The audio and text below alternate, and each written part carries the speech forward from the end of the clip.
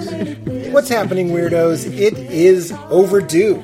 The return of the incredible Josh Radnor. We talk about this in the episode, but I just visited my favorite Franciscan and one of my favorite people and teachers in the world, Richard Rohr, in New Mexico.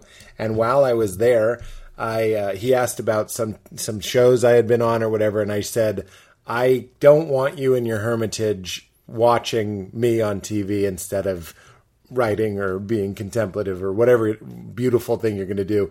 And he said, that's exactly what Josh Radnor said to me. And I was like, oh my God, I forgot that Josh Radnor loves Ram Dass, loves comedy, loves creativity, and loves Richard Rohr. So we were overdue. I got in touch immediately. He came on by. I found out we're neighbors, so it was so easy to get back in touch. And I'm so glad we did. I'm excited for you guys to hear this conversation. It is wonderful. If you like this podcast, as always, it means so much if you want to try one of our Pete's Picks.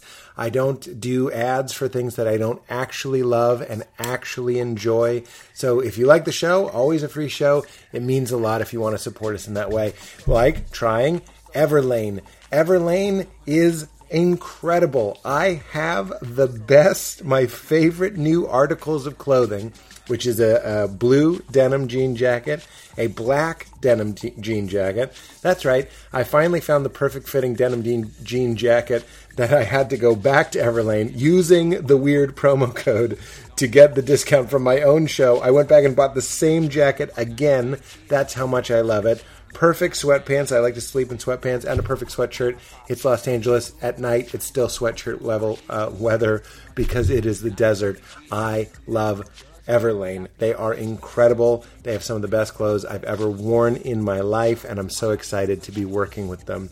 And Everlane is asking, what are some small warm weather pleasures you appreciate so much now that it's summertime, now that it's hot? Maybe it's a nice cup of iced coffee. Maybe it's a big scoop of vanilla ice cream. Maybe it's just wearing that classic white t-shirt. They know some of the greatest pleasures in life are also the simplest, and that's why Everlane makes premium quality essentials that complement every wardrobe at a more transparent, affordable price. I love everything they make. They have quality clothing with ethical factories and radically transparent pricing since 2010. They do extensive research and vetting to use ethical factories that provide fair wages and reasonable hours to the skilled people who craft their clothing.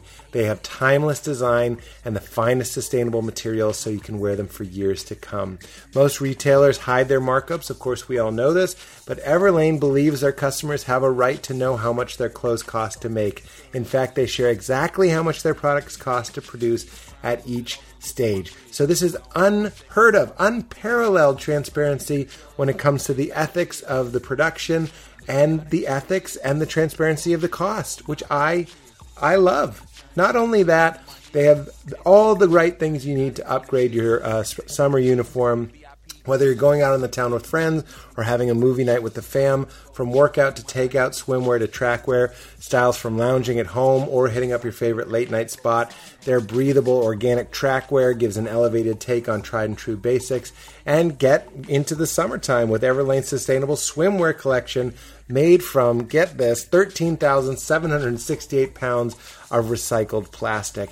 And as I mentioned, they have the best denim jackets. I've been looking for years. I literally just gave away my old denim jackets. I gave 3 denim jackets away because as soon as I found the perfect fit and the perfect style at Everlane, I'm actually going to go buy another one because when I find the perfect jacket, I tend to hoard it a little bit because I know how hard they are to find. So go check it out. It's a great way to support the show. They have a 30-day return policy, 30 days from the ship date, and all uniform clothing comes with a 365-day guarantee. So go to everlane.com/weird and sign up for 10% off your first order plus free shipping and get easy returns within 30 days of your ship date. That's 10% off your first order when you go to everlane.com/weird and sign up.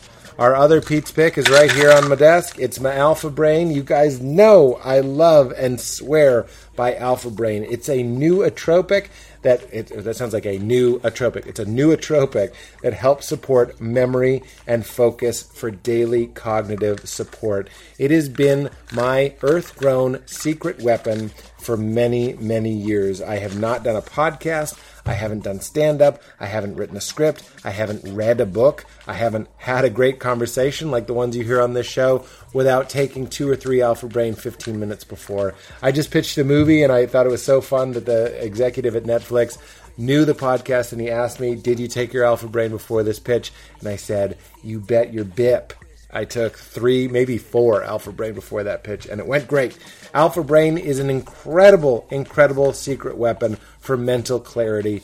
I wish I knew about it in school. I'm so glad I know about it now. Like I said, it's earth-grown ingredients. It's not a stimulant. It's not like caffeine. It doesn't get you all jacked. It just gives your brain the nutrition that it needs to function at its optimal level, and I really, really swear by it. I've turned so many comedians and writers and friends onto it. And if you are doing anything in your life that involves focus, concentration, creativity, this is essential. Such a huge difference. Why not find out if it works as well for you as it does for me and show your support of the show at the same time? Go to Onnit, ONNIT.com/weird and get 10% off your order of anything you see on that landing page. That's Onnit.com/weird. Last but not least, we have our friends. Of course, I'm wearing them. I never take them off. I've got 2 pairs of the perfect jeans, and I just rotate them. It's all I wear. Because as you know, I hate a hard pant. I don't understand why we can't just all give in as a society, move into the 21st century, and start wearing comfortable, soft pants that look good. Enter the perfect jean. Hands down, for real, my favorite pants that I have ever owned. Not just my favorite jeans, my favorite pants. The whole spectrum.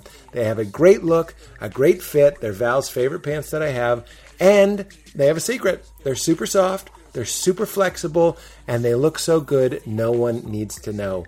For years, I was wearing yoga pants, trying to pull them off in public like I was Sting or Phil Collins. I couldn't pull it off. Why are we trapping our bodies, I would say? Why are we restricting our privates like they owe us money? Then I get the perfect jean. Best pants I've ever known. Haven't taken them off. They have premium stretch fabric woven into them. 2% spandex, 2.5% rayon for extra comfort and the movement that your man parts require. This jean stretches so your nuts ain't crushed, thereby providing the only true home for your bone. Super soft. They are specialized washing so your jeans feel literally as soft as a baby's butt. You may even forget you're wearing pants, and with maximum durability. They're constructed utilizing the highest quality materials and sewing techniques to provide you with a product that is built to last. And best of all, they're not khakis. Fuck your khakis and spare your nuts.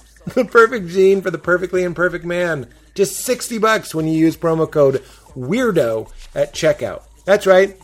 Liberate your lower limbs with the one and only perfect jean, whether you're working with lemons or lentils, a 3-leaf clover, or a big ol' honkin' eggplant. The perfect jean has you covered. So take a peek at www.theperfectjean.nyc.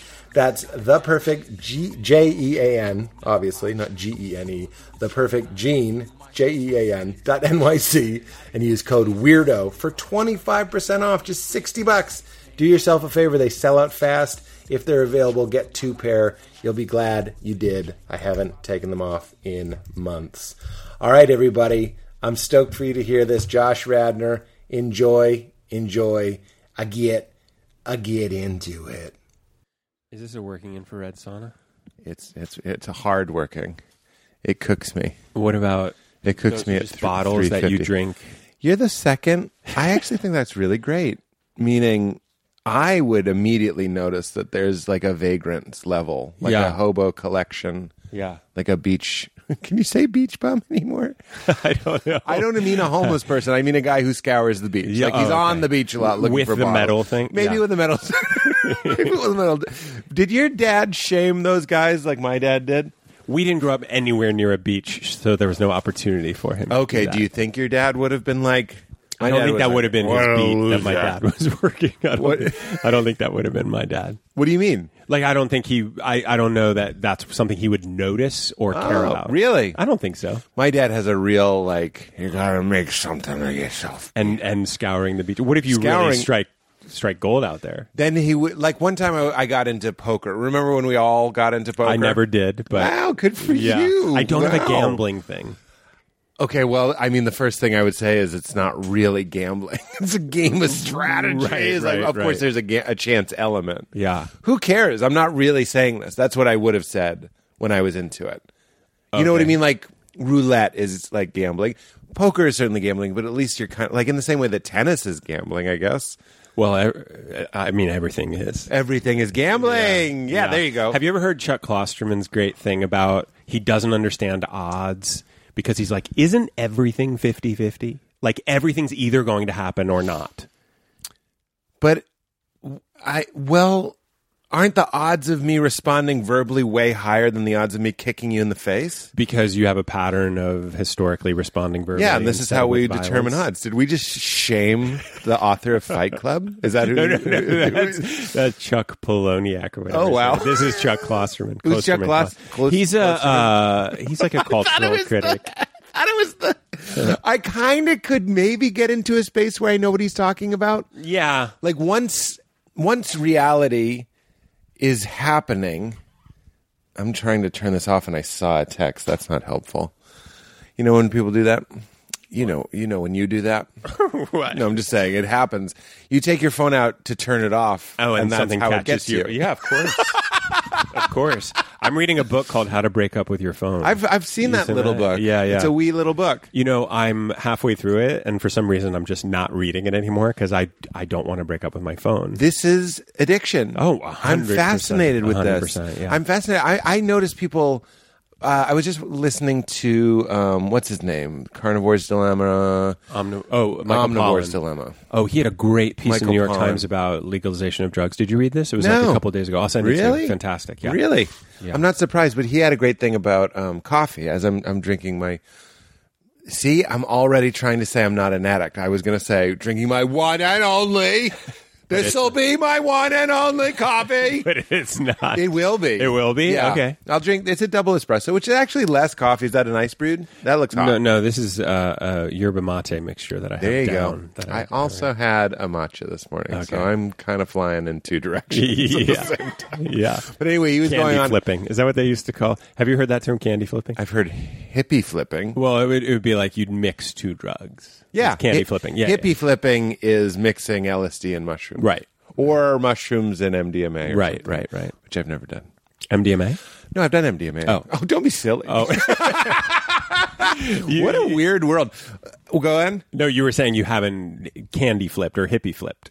I haven't. I've never been on mushrooms and been like, can we kick this up a notch? Yeah, you know what would be great is a full other 100% experience. I don't get it. I'm definitely a super lightweight. I don't, and that's not a bragging. Actually, oh no, that would I'm be the same way. opposite I'm of still bragging. very like cautious around drugs. Like where I'm like, we're doing drugs. Yeah, it's like it's a big deal. It's a big deal, and I take it very seriously. I'm very type A. Yeah. Katie knows. She's heard me ad nauseum. I'm the guy that's like, you should watch your diet. Yeah. Watch your diet the week of. Everyone's just like, I'm going to eat these before the screening of Tron. Like, I don't know what you're talking about. But I was always like, that's where you panic, is you do it recklessly. Of course. You know, that's where you get into a bad space. The first time I took mushrooms was at Bonnaroo. I hope I'm saying that right. That was a joke I loved. It's the most easy word to pronounce. Right, there's no way to mispronounce it. Bonnaroo. Anyway, it was just for me. I'm going to enjoy that I'm the only one who laughed. And then I never would do them at Bonnaroo ever again. In a field? Yeah. Like in a muddy field surrounded by tens of thousands of you kind of got to strangers. do like a cost-benefit analysis and say, what is the opportunity for a panic attack here? How high is that That's right. chance? Well, actually, what are the odds? 50-50. Well, you run in like one direction. You're not running to like refuge. You're running towards MGMT, which could be amazing. Right. Which could like really turn it around in the right direction. Yeah. But I remember when I was coming down, I saw Bruce Springsteen playing in the distance. I was eating That a would calm burrito. me. It was all right. I'm not really into. Oh, really? Are you? I like Bruce Springsteen. I saw his Broadway thing. I bet I would like that. Yeah. That seems not likable. I mean, I was watching him, and like now that I'm a musician, just to be up so close to like a very high level. It probably rubbed off on you. Well, just watching like the guy play guitar with Yeah. that fluency and that ease, and I've actually, this happens to me a lot as a songwriter. I like certain songwriters, but then I play their songs and I think they're genius. Like if you play "I'm on get Fire," you're like, oh, this is a really well constructed house. Yeah. Or like Neil Young is someone I never super responded to, but once I started playing his songs, I was Yeah. like, these are amazing. Yeah, you know? I get it. Yeah. I get it. It's. I feel this is going to sound like a joke, but I'm not joking. I feel the same way about magic tricks. Oh, yeah. When I watched David Blaine's Street Magic special, I learned every trick. Okay. Learned every single trick, which sounds impressive, but you know, a little Googling but I could do them. I would Yeah. do them badly, but I would do them. Then you're like, oh my God, He's good. That's a triple lift. Yeah. Like lifting up 4 cards as if it's 1 card is Yeah. incredibly difficult. So you're doing that with Bruce. You're Exactly. like, he went from a E sus minor to Like, or the restraint. What's even cooler is how simple it is. Yeah. How like, oh, I knew all these chords the first week I was playing guitar, but he just put them together in a great way. That's right. You know? And I mean, Neil Young, that's the joke is that it's like an E minor. Sort of. Yeah. He's gonna do But my favorite thing is like the simple. Maybe there's something analogous in comedy where you're like, that joke was so simple and course. perfect. Of course. And I just love those. Well, and it reminds me of Jackson Pollock. Everybody respected Jackson Pollock because he could also paint classically. Like if he only did that, Yeah. I don't think the community at that time would have respected him. So similarly in comedy, if you I tell this joke on the podcast all the time. I don't care. It's something Val said that I turned into a joke, and I just say on stage, I go, you ever have to poop so bad you pee second? Oh, I've heard you say this. Yeah, right? Yeah. I can't stop using it as an example of it because it's hard to write, how many words is that? 12 words? 7 words? That, like, it just always works. It's like this. And it's also like the whole human experience is encapsulated in it. Exactly. Yeah. And the shame, like everybody laughs. Yeah. And it's because we all have beautiful- bodies and it's ridiculous. Gods who poop. Yeah. Or gods who Yeah, poop. yeah, yeah. Or Is that gods who McKenna? shit. It's in The Denial of Death, actually. Oh, But I Ernest got Becker. it Yeah. From our homeboy, Richard Rohr. Oh, my God. And he says at SHIT. I love it. And I love it. only people who grew up in the church can appreciate. And he doesn't say poop; he says shit. Yeah, it's a real thrill. Yeah. You know, I mentioned this to you, but I really have to thank you for Richard in my life because I first heard him on your podcast. Well, I have to apologize to you because I was like, we must have talked about that? And I looked in my emails, and there were like 2 emails that I just didn't reply to you. Oh, really? I felt really bad. There were a bunch that I did, but then there would be a couple where you were like, "Hey, that Richard one was amazing," and I don't know. I felt embarrassed. Do you feel my hostility right now about it? It's a lot. It's a lot. It's deep. It's God deep to be with. Shit. Wow. No, it wasn't. It was just like, why didn't I? And I reread it, and I was like, this is great. But you did email me saying like that Richard Rohr conversation was great. Yeah. Let's not make it about me, but like I run kind of hot and cold. Like you might have emailed me On in a week emailing? when I'll just in life. Oh, yeah. When it's sort of either like yes, like how I am now, and when I reached out to you, I'm like I'll go for weeks of just like a big walking yes, and then maybe a week of I get no. that. I get that. Of absolute no. Yeah. Did the pandemic shift any of that for you? Like your relationship with people and communication? Don't you dare interview me. Did it do that to you, Josh? Don't you dare! I don't know. I asked more. I asked a question that I was like, I don't know the answer to that for myself. I loved an element of the pandemic because it helped me ease into. I love absolutes. I sort of have an addict's mind. Yeah. So if you say stop eating celery, I'll go aye. And I'll just Stop. Oh, I'm the same way. Give me a program. Yeah, I'm really good. Yeah. And that's very.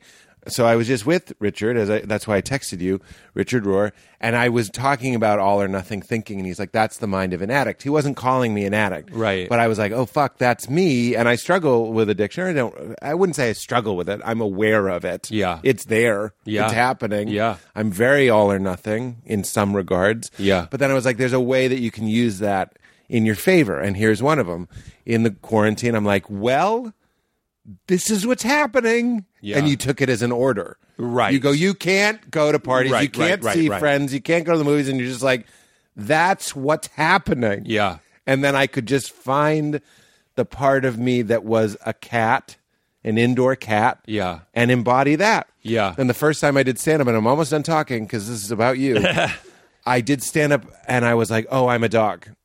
I'm like a mystery to myself. I was such a cat for a year, and then I did one show, and I was like, hey, everybody! And felt so social and so fed, and I was like, we should live on a commune. And I was like, I think I'm a dog. So Right. the truth is I have no idea. Right. What was your quarantine? What was it like? I went into the quarantine single, just living by myself. Were you looking to mingle? Because it's a bad time to No, mingle. I don't know what I was doing. I emerged with a dog and a girlfriend. Wow. Yeah. Okay, Act 1. It's March. We have to think you're about to do something to really give us the impact. I'm pitching culinary school in France.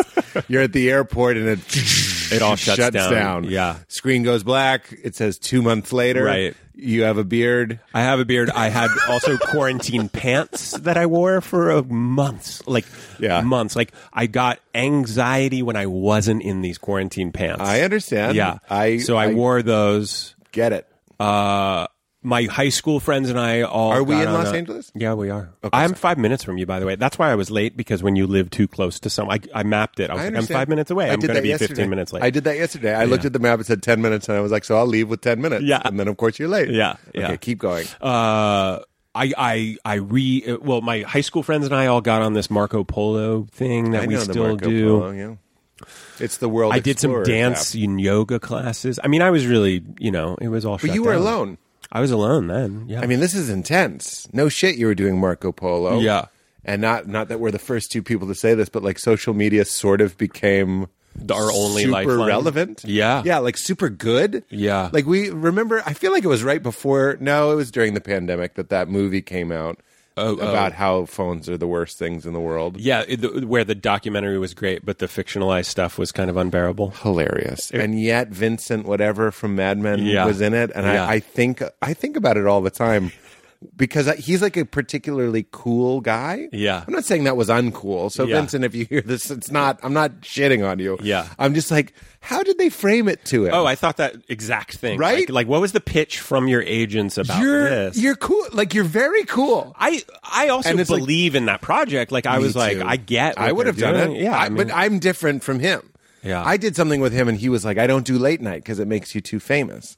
Oh, and I was wow. like, Interesting. he was the only person that gave me that advice. He's like, "If you want to be able to still go to the grocery store and not be bothered, don't do Jimmy Kimmel." Oh, wow. And I was like, and then I saw him in that, and I was like, maybe he just wanted to work. Maybe he just was excited about the it's a worthwhile pursuit. Yeah. Why you don't want to break up with your phone?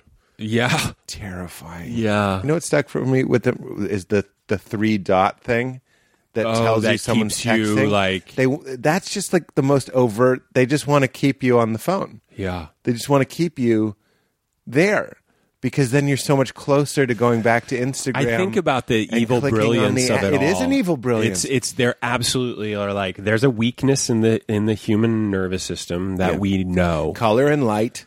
Yeah. And sensation Yeah. and FOMO. Novelty. And novelty. Absolutely. Yeah. And then the slowly I've noticed, for example, they'll put I don't know if this is by design, but I'm imagining it is. Like on Amazon Prime, there'll be a cartoon for kids. It's on kids, and Leela will get hooked on it. Yeah. And then they'll take it off of Prime. So now what are you going to do? You're going to buy it. Yeah. I mean, you don't have to. You can just say to your daughter, like, that show's gone forever. Or Yeah. they know they have the parents. Like, they want to watch that movie and they're Yeah. asking for it, and maybe they're sad. Yeah. Now you're going to buy Stella and Sam, which is a great show. And I'm like, that's brilliant. You know what? Another little fun one is you buy a movie on iTunes. Why do you get the email the next day? Thank you for your purchase. You know why? Because they have the data. They know that if you get the email that says here's your receipt, you just spent what did I spend on Black Widow? $29.99 for Premier Access. They don't send the receipt right when you do it. They send it a couple days later or the next day because they don't want you to have the regret. They don't want you to have the shame. They want the receipt to come after you've watched the movie, enjoyed it, and been like, that was worth it. But imagine if you pressed order and then you got the receipt and it reminds you, it went to your Amex, $30. And you're like, that was $30? See, this kind of stuff. I thought it was worth $30. I thought it was great. You did? Did you like it? I didn't see it. You're like a cool guy.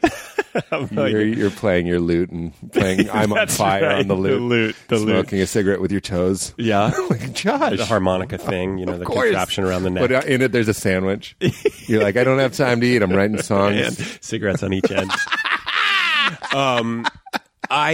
This is why we need Richie Rohr and Ram Dass, because of the iTunes receipt. Do you know what I'm saying?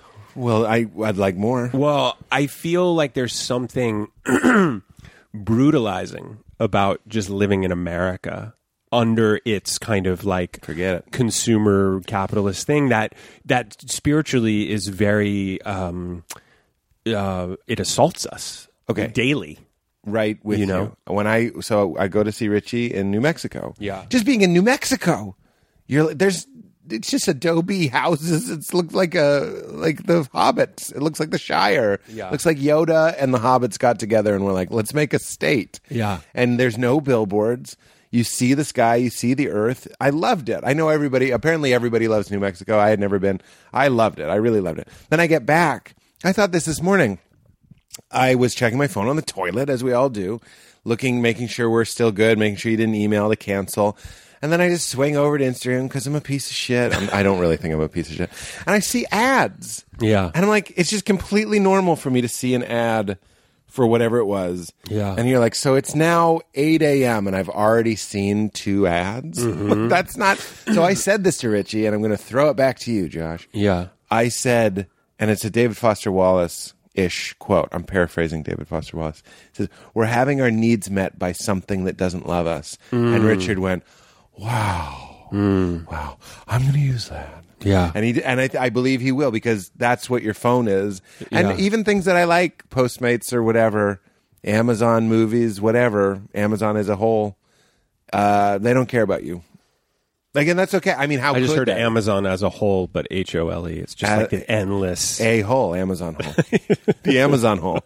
You fell in the A-hole. Yeah, you felt I can't get out. But it's just like when you get out of communion. Yeah. And when I was with Richie for 4 days, and we just had this wonderful road trip, basically. Wow. And everybody we met had lovely lunches with all these people. That's when we talked about you. I just was in relationship. Yeah. Which is a big Richie thing. It's like, it's not about being right. It's about being in right relationship. Totally. And I often, I think all addiction is essentially, what false god are you worshiping that's got you? Is it sex? Is it money? Is it drugs, alcohol, gambling? What is the thing that you have turned into a god that cannot love you back, that is robbing you of your vitality, your energy, your attention? Instead of being the very thing that's feeding your vitality and is the wind behind your attention. Yeah. Instead of loving that, which is loving you back. I know we're using the metaphor of here's God and he or she is loving you. God is loving you. That's an anthropomorphizing of the idea that something is supporting you. Right. But that's really happening. Well, that's not a metaphor. The implicit, your heart is being beaten right now by this force. Totally. And you're being breathed right. I'm sorry, I get very excited. No, it's true. It's true. It should be celebrated. It's not just, oh, you believe in God. I'm talking about an image of something that's happening right the fuck now. Right. As opposed to porn. Let's not beat up porn or video games or gambling, all the things you just said. Sorry, I got very excited. Well, no, it's also the implicit premise. I heard a great thing where someone said, I said to my friend, are things going to be okay? And my friend said, things are okay. Oh, wow. Like, things are okay. Things like nothing, we don't need anything right now to make this moment, add to this moment. But what ads are always doing is saying something is wrong with this moment right now. Something's wrong with you right now. And if you only had XYZ, it would be filled. That's right. So I feel like America is constantly keeping us in the state of, if you're on one side of the equation, which is I haven't gotten the success, I haven't gotten the TV, I haven't gotten the show or the fame or whatever, you're in discontent because of the longing, the hunger. Right. On the other side of it is despair. I have it, and I'm more upset than I've ever been because it didn't take away the despair. That's right. So it's like... Which is worse, by the way. Which is worse. I mean... And so for me...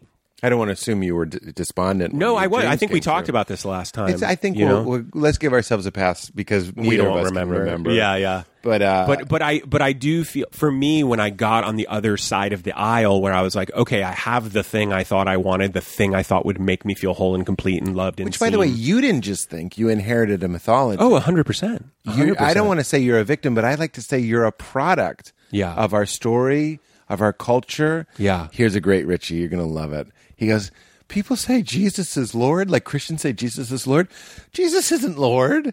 The system is Lord. Oh, yeah. And what is the system? Can you pay your bills? Yeah. Because that's power. Yeah. And then if you have extra money, then you can buy people and buy influence. It's just money. Yeah. He's like, don't kid yourself. I've said this a million. I'm going to say it a million more. You don't actually worship this naked Jewish loser who's being murdered. Right. That's your God? Yeah. Really? Right. Because it seems like what really winds you up is like a nice upgrade to first class. Yeah. And I'm right in there. I'm in the mix too. Or a meeting with the senator. That's or right. Whatever. Whatever it is. Yeah. Or even my access to Richie is like my little, oh, look at this. This is a special. Yeah. There's a part of me. Yeah. I'll concede that. What a fancy little life I have. Yeah. So it's hard to own and worship the broken, the strangest symbol of God that's ever existed. I read a really interesting statistic that said in countries where the social safety net is much stronger, like in Scandinavian countries, there's a lot less religiosity because they're not obsessed with how am I going to pay my bill. So when in a country like America where the religiosity is high and climbing on Can some you define level. religiosity? Does it just mean religiousness? I think so. Okay, good. Yeah, Then we're I don't okay. know. I just want to make sure I I understand. don't think I made that word up, but I think you might did. have. I liked it. Yeah. It sounded great. But it feels like when people are like, there's so much out of control in my life, I need something. And really, what he is, a lot of times, God is like the pit boss. Yeah. Who's going to comp your room. Or Oh, something. And he's totally. going to help you be a winner. Yeah. This is why I can't get enough of Richie, because when my wife left me and I was evangelical, I was like, what is this? Yeah. And there was no Richard in my life going, this is crucifixion. Right. This is what happened to the main guy. Yeah. That everything falls apart and your friends betray you and you're naked and disgraced. No one said that to me. In fact, not to put him down, he meant it well. But one of the co-pastors at my church said to me, he was like, we don't do good with suffering, or well. He's like, we just don't do well with suffering. He was sort of apologizing. Wow. Because when you're if you divorced think in the there should church, be- no one wants to talk to you. If there should be one thing we're good at, it should be suffering. That's right. That's like built around the whole thing. But when they turned, this is atonement theory. I don't know if you've gone into deep Richie's atonement I know theory. about all You're a this. good Substitutionary man. atonement. I'm the only Jew who can go deep on substitutionary I atonement. mean, come on, he was a Jew. Yeah, that's it true. sounds so weird, a Jew. He was Jewish. Anyway, when you turned Jesus dying into pleasing an angry God, it just was another way of winning. Yeah. As opposed to incorporating death and seeing it as not as like a failure, but as part of the cycle of the cosmos. Yeah. Death and resurrection, which I just said this on We Made It Weird this week, in the short term just looks like death. Yeah. You know what I mean? Sometimes Yeah. you don't get to see the resurrection. Yeah. Or it won't make sense to you. It's not like Josh, God forbid, but you explode right now. Yeah. And then I go, but one of the chunks landed on Katie's knee. She went to the doctor. They found something in her knee that had to be removed. Josh is exploding, saved Katie's life. That's like human logic. Yeah. But sometimes Josh is exploding for generations will just seem like a horrible tragedy. Right. But in the undulation of every atom in this galaxy, in this cosmos, it'll make sense to something that's not us, that has nothing to do with making sense. It just makes sense because it's not for us to understand. Yeah. Did that make any sense? Yeah, it did. So, I mean, who would... Can you explain it to me? I'm just kidding. No, I think it's that thing of human beings have point of view and God has perspective, right? Like there's a kind of hover over things, seeing everything. That's a good one. Here's how I think about this: is like if we're a molecule inside a cell, we're just getting knocked around, right? And we're like, there's no order here. This is chaos. But the scientist is like, no. It's working. And there's something happening here. You are the king of the Jews. Can I say that? No, I'm just kidding. Don't say that. Don't say that. Don't say that. You are the king. I love that. And where's the remote to this? I had it. Is that a Oh, here it fan? is. I'm going to make it oscillate because it's getting hot in here. Yeah. And it turns into the Sleepy Summer series. Like, it's really funny how simple the human animal is. Yeah. You make it hot, and the whole podcast changes for 3 months. Do you know I heard that air conditioning is making us fat because in the summer months we're supposed to eat lighter. To stay cool. To stay cool, but if we're always cold, we eat like it's winter, but in the summer. Josh, we're friends, and I'm sorry I didn't reply to your email. Listen to this. Exercise, like swimming, where you're cold, sometimes leads to weight gain because you get out and you're freezing and you eat more. Oh, to soothe yourself. So it's like they're like, try to get hot in your exercise. Obviously, swimmer's body, there's millions of them to counteract that. But I would be the guy that would swim and get out and eat a whole pizza because I can't handle that. Also, what you just said, get ready to have your, I'm assuming, circumcised penis blown just to earth, blown away. This is getting weird. Katie, when you don't have headphones, the whole thing goes to shit. Oh, did you find him? Yeah. Oh, good. Is it recording? It's okay to wear these. Of course you may. That's so sweet of you to not, and turn on the sound, some noise if you want.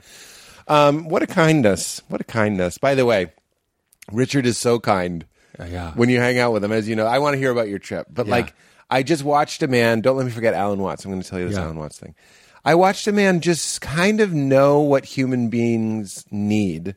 Yeah. And he just gives it to them. Yeah. Not because he's a priest, but because he knows that giving is receiving and you're this close. He understands the laws. Yes. He understands the metaphysical laws of the universe. He does. And he honors them. And he doesn't do it. No disrespect to my pastors when I grew up, but my impression of them was, hey, buddy. Yeah. Well, they had to be. Yeah. We were high schoolers. They were trying to get our attention. Yeah. So that's fine. But Richard, I was talking to our wonderful nanny, Iris, about him. And I was like, this is what Richard would say to you. So you take care of other people's babies as if they're your own. How magnificent. Yeah. How glorious. Yeah. You love them. Yeah. And they love you. And just like that. Yeah. Everyone should be crying. Everyone's crying. And he's just saying what's happening. Yeah. That is true. But I trust my baby. He's a teacher for post-crucifixion people.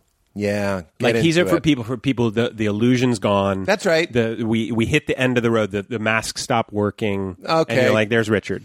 I'm going to carve an award for you, Josh. You're the greatest man, and I love you. I really love you. I think that was awesome. I believe really it. Perfect. You know? Okay, here's the Alan Watts thing. Yeah. And let's talk about your trip to Richie. Yeah. And your experience with him, or wherever we go. It doesn't matter.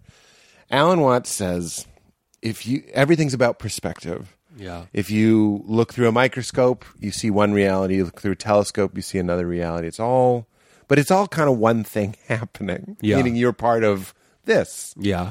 Boy, I could get into how you are baked into this. Like the separation is so nuts. I'll say this every time I think of it. The way you're sitting right now is how your great grandfather said. Wow, that, if you could really own that, you feel a lot less lonely. Yeah. Like you are the echo of all of these things that came before you. Right. Going back into chimpanzees or Homo erectus or whatever they were. You're going so far back. If you could see that, and all the right lives. now that I am someone's ancestor now. That's right. That is sending forth That's something, whether it's literal DNA That's or right. yeah. You're carrying forth. Yeah. Also, so forget about DNA, just the culture. Yeah. So the things you've put into the world, this conversation, it's bleeding into everything. There's no boundaries. Yeah. Everything is affecting everything constantly. I think that's why we like the butterfly effect. You step on a butterfly, time traveling, it ruins everything. This is changing everything in a certain extent. Yeah. And that is the opposite of lonely. Anyway, I could go on about that. It's just like if you're feeling lonely, no one alive is outside of that. That is true. You are a part of almost an endless echo of people.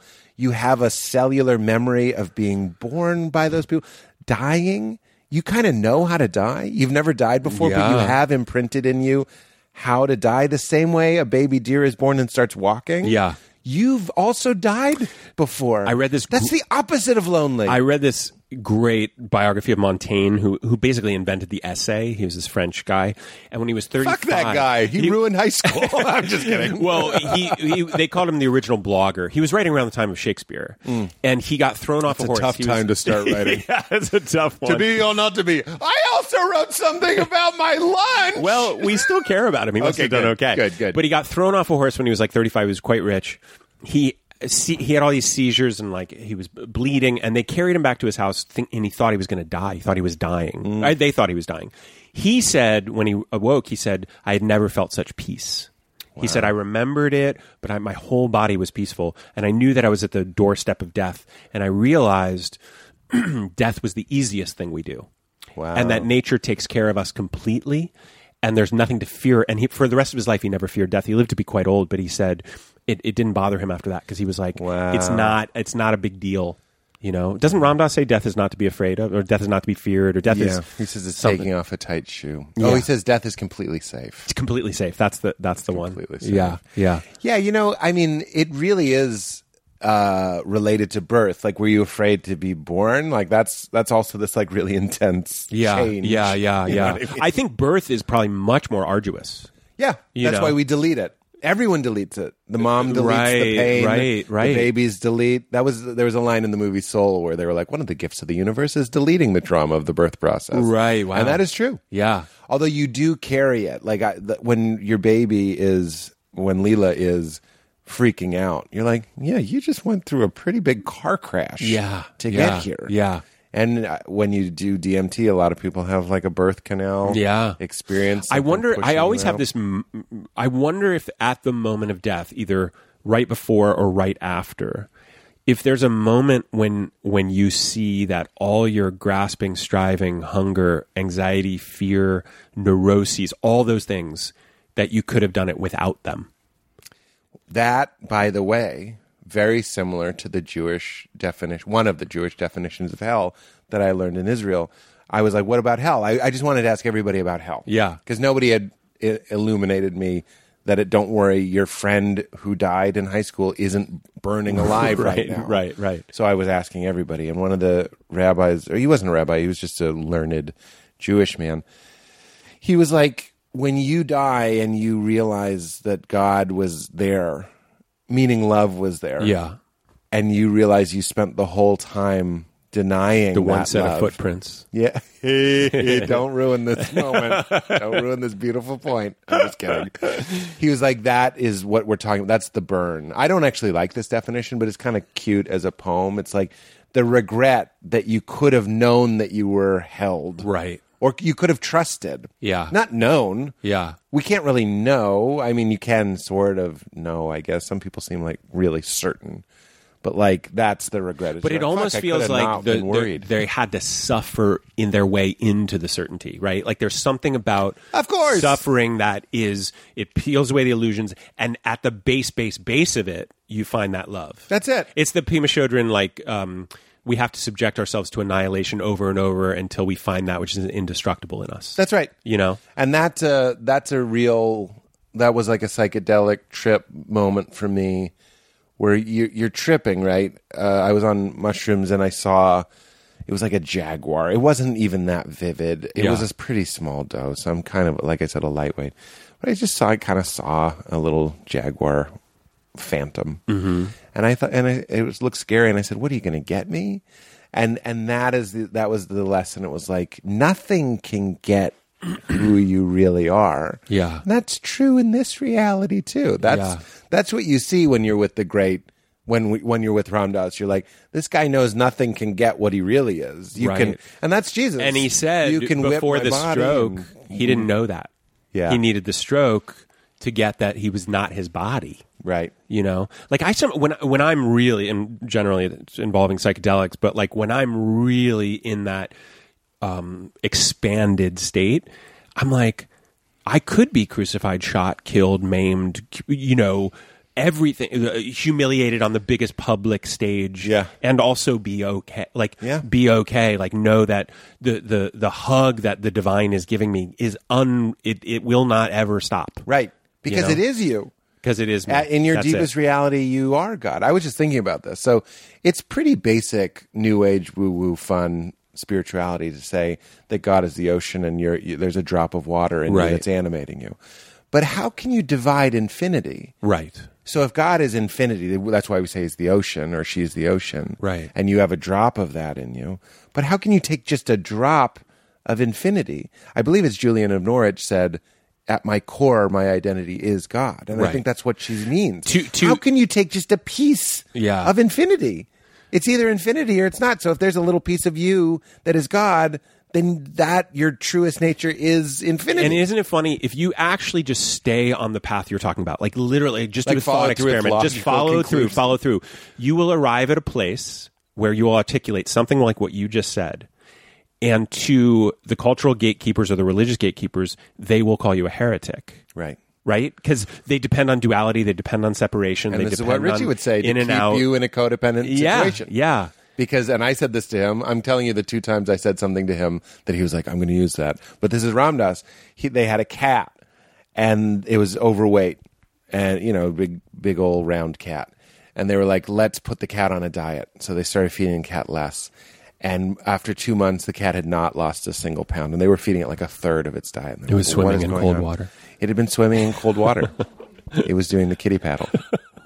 No, it found a way to like slink under the sink, which is where they kept the food. Oh. And Ram Dass goes, once you know where the cat food is, you know, the game's over. Like you can't portion out God to me. I know how to slink under the sink. Oh, yeah. And Richard's like, I'm going to use that. Yeah. And that's what we're talking about. But Richard is the only preacher or whatever you want, priest that I've ever heard that is just saying like, this is sort of my job is sort of bullshit, meaning we want to keep you codependent. We want to hide the cat food so you come back. That's why I trust him, because he doesn't encourage codependency. Yeah. And he also, he's so vulnerable. He doesn't have piety. He's so vulnerable about his own ego, his own needs. I love his thing about praying for one good humiliation a day. That was in the New Yorker. I've started doing that. Yeah. And I said this to Andrew Santino. But if you're really looking, and if you're sensitive like me, it's everywhere. I get like 3 or 4 a day. Everywhere. Yeah. He was shocked. I was like, I get like 4 a day. He was like, really? Yeah. I was like, yeah, if you're really looking, like, this is not true, but meaning this is fake, but it's just as well as could have been like, when I saw you, we hugged. What if we hadn't hugged? That would have been one. Right. I would have gone, okay. He doesn't like me. He doesn't like me. Yeah. Because that's how, if you can really get your inner baby, mine is, I picture baby Trump crying. Like, just the neediest, reddest, little fat, kind of ugly baby. Yeah. That's who I am. Like, deep down, he just wants it all. He wants all the love. He wants all the attention. And if you can be, not to compliment myself, but I had to get still enough to really meet him. Yeah. And if you start having a line of communication to him, you'll see he's offended by pretty much everything. So the humiliations abound once he gets a little way to talk to you. This is baby Trump that lives in you? He was in my unconscious. Okay, yeah. Like, he just wants to be picked up. Yeah. He wants all the boobs with all the milk. And the doorway to all the time. compassion is really seeing everyone has that crying baby in them. Everybody. And it's also, I don't know, sometimes when I really get... Thank you for saying that. I felt a little vulnerable sharing that. No, I'm with you. But I also, it's like, that's like the doorway to compassion is some road of it takes you into everyone has that crying baby within them. Yeah. And also like how fragile we are as humans, like how needy and desperate and fragile, and we can be swayed over by the slightest breeze. That's right. The slightest slight. You don't know. You know? And it'll surprise you. Yeah. Something will humiliate you. So I'll tell you this story. We're with Richard, and another priest met us. And this man was well-meaning. I don't think this is an embarrassing story for him. But I told him I was a comedian. And he said, how do you find balance in your life as a comedian? And I, beyond humiliated, I saw red, like my fist clenched. Because in my book, I tell the story of when I was a comedian, the last time I went to church, somebody, one of the associate pastors shook my hand and said, how do you, he didn't say rationalize, how do you, justify, how do you balance, basically, being a comedian and a Christian? And I just was like, oh yeah, well, like I was dying inside that I had been so harshly judged. Right. And I literally wrote a book about how offended I was by that question. Yeah. And here it is, 15 years later. Yeah. I'm sitting with Richard. This guy says to my ear, he could have meant a million things. He could have meant it like, I love you, I want to know you. But it felt a little smug, and it felt very condescending and judgy. And this is how much I love Richard. I didn't have a problem being like, just so you know, that's a really triggering question for me. You said that? Yeah. Uh-huh. I wasn't going to do what I did 15 years ago, which was, oh, you're clergy, you can say whatever you You're want like, I don't to want me. to write another book. So I'm just going to deal with this in the moment. You know what? I don't want to go to therapy. Yeah. I don't want to write a book. Let's nip this in the bud. Let's nip it in the bud. And I phrased it all in the hypothetical, meaning I didn't attack them. Yeah. I just said, that feels really condescending and judgy to me. And all I hear is, when do you see your wife? Yeah. And I said, fuck you. When do you see your wife? Like, how do you find balance? You like, said that too? I let it out. Yeah. And what's even more impressive is that Richard was there. Didn't seem to phase old Richie. Yeah. He's not... I never He felt the need to be like a good, sweet boy. Well, I was like, you hurt my feelings. Yeah. How dare you? You know why, though? In real time. Because he was a prison chaplain for 13 years. Yes. You know what I mean? What do I got? Yeah, what are we going to do? little- What are we going to tell him something that's going to make him blush and offend? Like, no. But this is what we never had. And we were participating in a system, meaning if I was with a clergy person, that meant the first thing you stop doing is making dick jokes or swearing. And by day 3, I mean, Richard is always very sweet, but like, I felt safe to be myself. Yeah. He's being authentically him. I don't think he's censoring himself. But Yeah. like, if I wanted to make a joke, Yeah. You know, I think Michael Beckwith or someone said a minister, I love this definition, a minister is someone who grows in public, which I think on some level we're both doing. for sure. Letting people see, like, you're not going back and re-editing, these. Nope. You're like, look, that's a record of 2014. That's what I was right. saying. That's what I That's was right. thinking. I might blush if I listen to it now. Yeah. It was. I put this in my first movie, Happy Thank You More Please. But someone said to me years ago, an actor said, life was just he realized life was just continuing series of realizing what an asshole you were 5 years ago. So every Wow, 5 what a great years, line. Josh, I tried to say that's wonderful. yeah. So I great. really think like if we're engaged in that, What an asshole you were 5 years. But every 5 years. I'm not done enjoying it. every It's great. 5 years you say that, Right about you know? the time your cells have completely replaced themselves. Yeah, you exactly. go like, what the fuck was that other cellular Yeah, shape? you really, yeah. So No, yeah. that's it. And that is not to be too hoity, especially as we're doing it.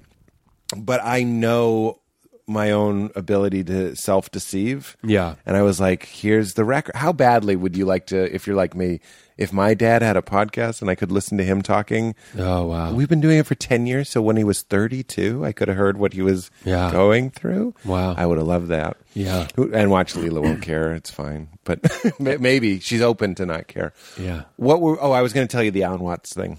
Remember? Microscopes, telescopes. Yeah. And then I definitely feel like we're in a good area and I want to get you talking more. But you're going to like it. He goes, if you could shrink yourself down microscopic and you were in an artery, all you would see is death and destruction. Right. You'd just see microbes eating each other. Yeah. It would be literally the worst dog-eat-dog nightmare. Yeah. Either you're like swooshing around an artery on your way on your millionth time back to the heart just to be squished back out. Yeah. But everything around you is eating everything and shitting it out, and then things eat the shit, and then you get eaten, and then you're shit out, and or you die. Everything is death. Yeah. And then you zoom out and you go, that's a healthy human body. Right. He's like, I think that's what's going on here. Yeah. Like, I'm not here to say that this makes sense. This is a nightmare. As Ram Dass would say, I'll give you a nightmare if you give me majestic or breathtakingly beautiful. It's both. Yeah. And that's or what every I poet think I will mentioned tell this last time we talked. I do think I mentioned this, but Terence McKenna says the only thing to understand is that we are trapped in a very elaborate. The only to understand is that we are trapped in a very elaborate work of art. Well, yeah. If I don't remember you saying that, that's a good. You one. also told me though about his Big Bang thing, which I quote all the time. Which is, if you permit us one miracle, that one. Give us one free miracle. Give us one free. He's like, there's nothing more preposterous. I defy you to think of anything less likely to be believed. He says it's the absolute limit test of credulity. And the naysayers, and I run into fewer and fewer of these people, but the people that are really like, get real, let me put it to you this way. To me, it's not important whether or not Jesus of Nazareth was murdered and then came back physically to life. Yeah. Right? It's very interesting to talk about. I like to lend myself to a childlike wonder and belief and enjoy that participation. And other times I go, what's a metaphor? I'm all over the place, and I love all of it. Yeah. But if you think about someone dying and then, so that's nothing, and then becoming something, Right. that's what the whole fucking thing, the whole thing is resurrection. The whole thing, even the most materialist person says nothing became something. So something dead became alive. Right. That's what they believe. Right. I'm not saying, so the fundamentalist Christians believe a dead thing became a living thing. Right. So does Stephen Hawking? Yeah. Believe a dead thing? That's not just one man dying and coming back. That's the whole thing being dead. I've been trying to talk about this on stage. I'm actually doing Largo tonight. It's like a Largo bit. It's like a bit I could only do at Largo. Right. You need space to work exactly it out. Yeah. like that. Not a date night outside in an alleyway. But I'm like, whenever I imagine the Big Bang, I picture darkness, and then But darkness isn't nothing. I've said this a million times on the show. I just want to hear what makes you think. Nothing.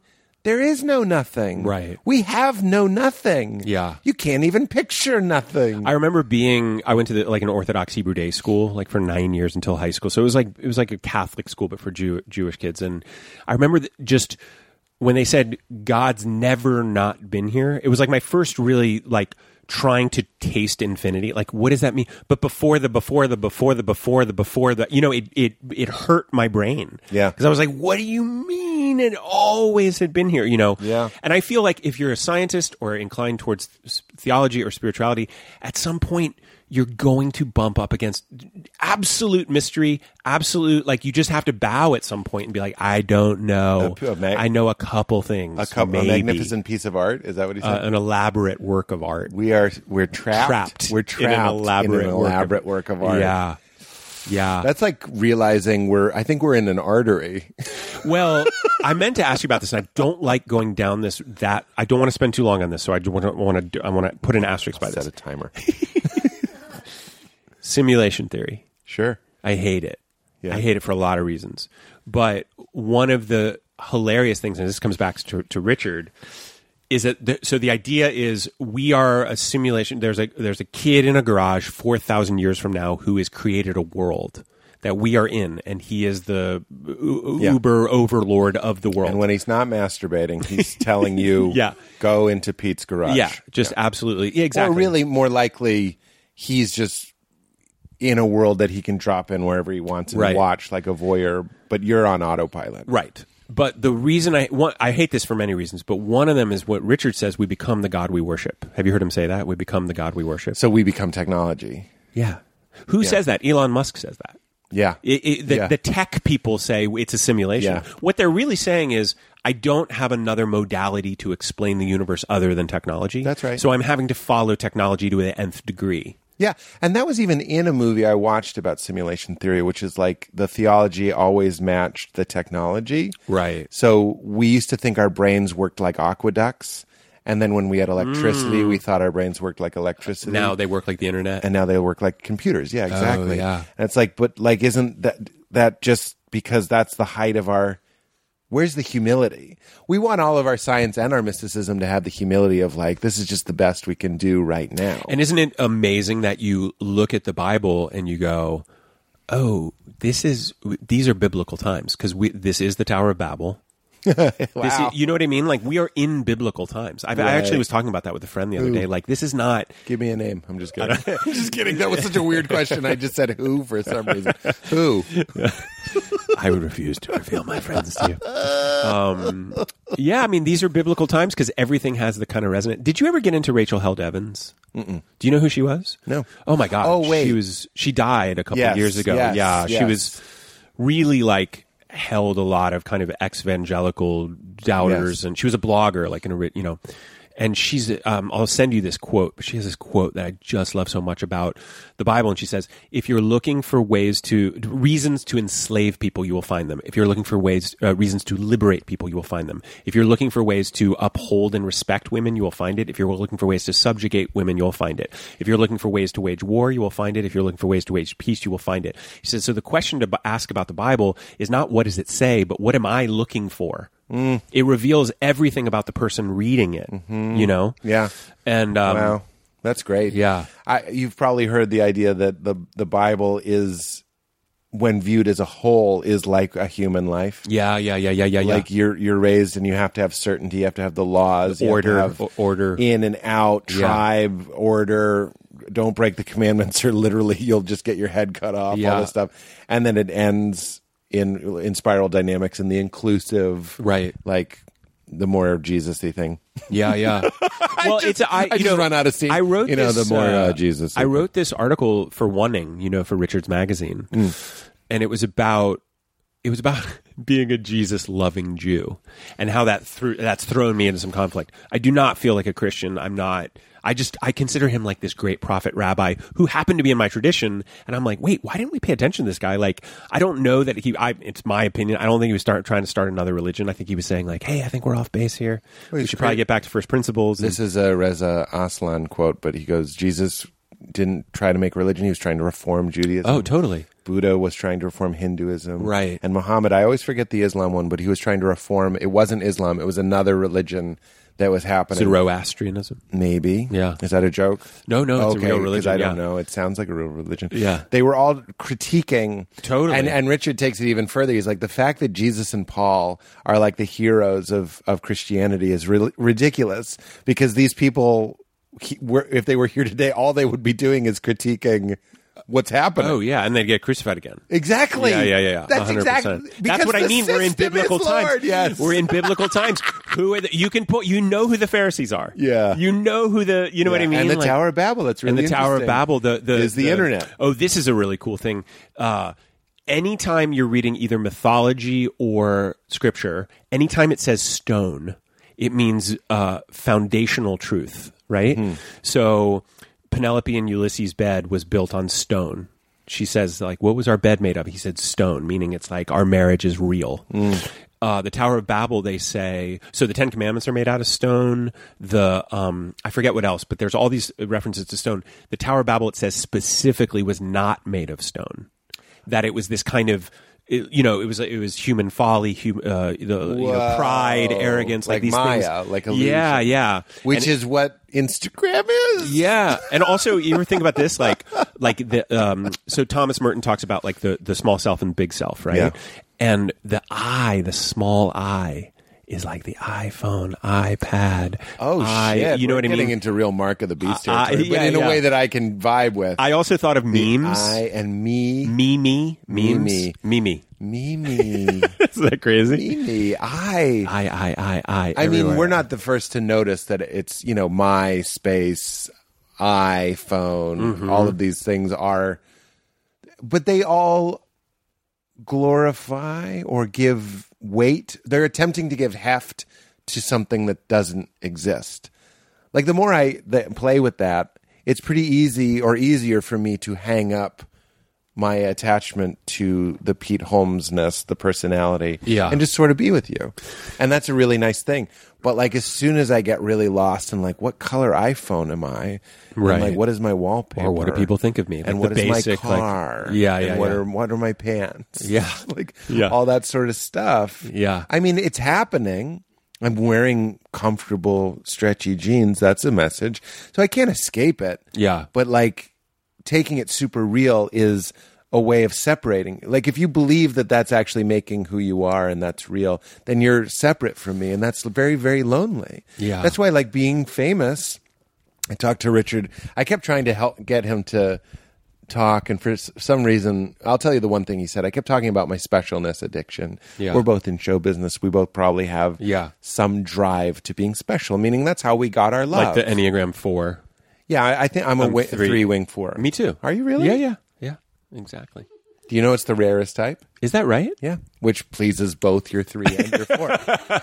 Isn't that fun? Yeah. Oh, and my dad is a 1, which is why I think I respond so much to Richard. Yeah, because Richard's such a healed 1. Yeah. You know, that converted one. Yeah. Yeah, that's beautiful. I love it. Of course you're my number. The whole trip, Richard was trying to convince me that I'm a 7, and I just don't think I am. You have 7-ish, like you have enthusiasm. I told him I was like a 7 host the show. I'm being a 7 Yeah, for you yeah. currently-ish. You know, but for him, I'm a 7.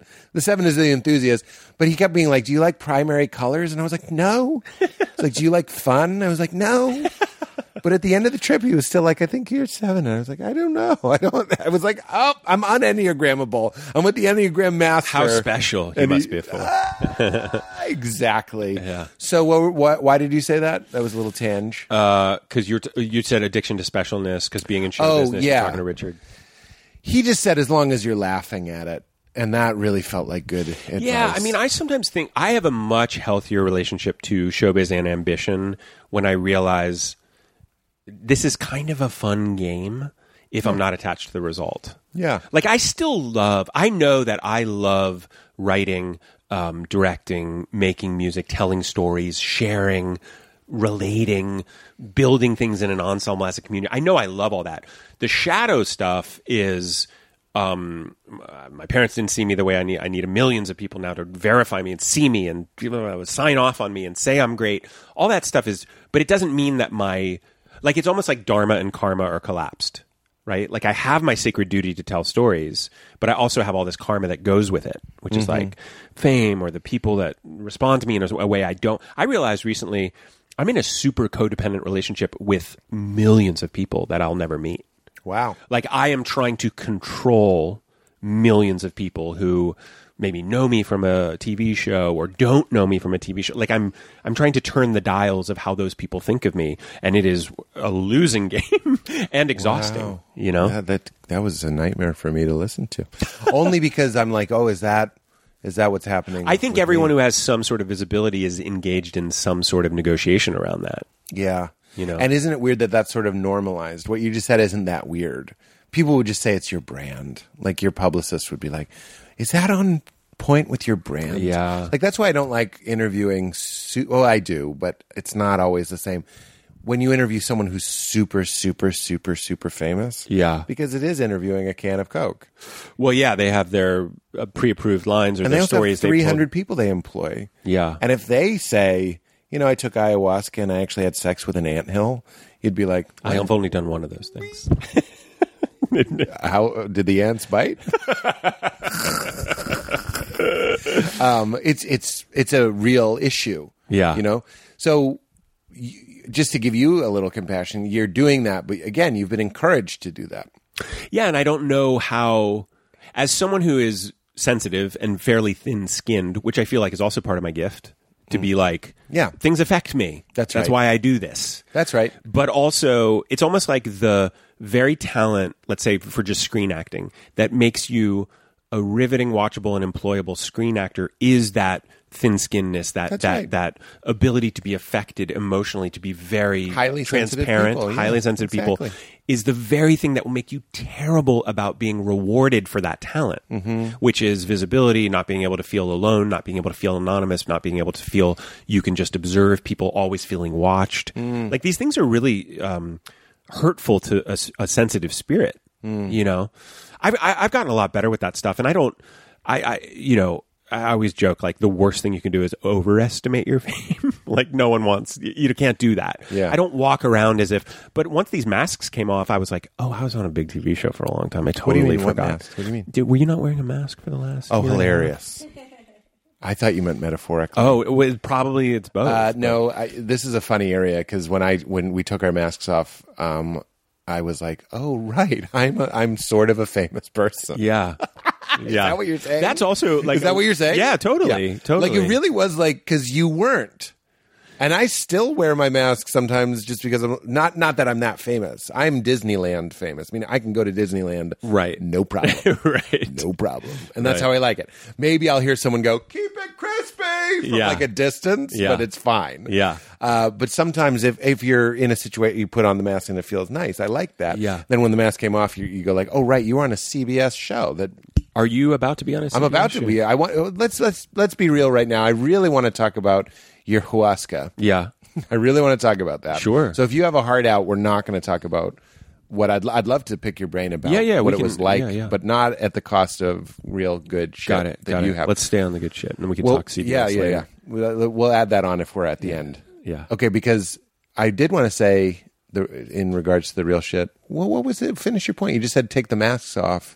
I don't remember. I think it was more like, I have to re-engage with being seen and being that guy again, and being like someone that people, not. It's not always, but it's like there's a good chance someone like might want like a photo or say hi or something. And you're not eyes famous. Like I feel like Jude Law is like eyes famous. What's that mean? Like his meaning eyes? He wears a mask. People see his. You're eyes. like nose mouth famous.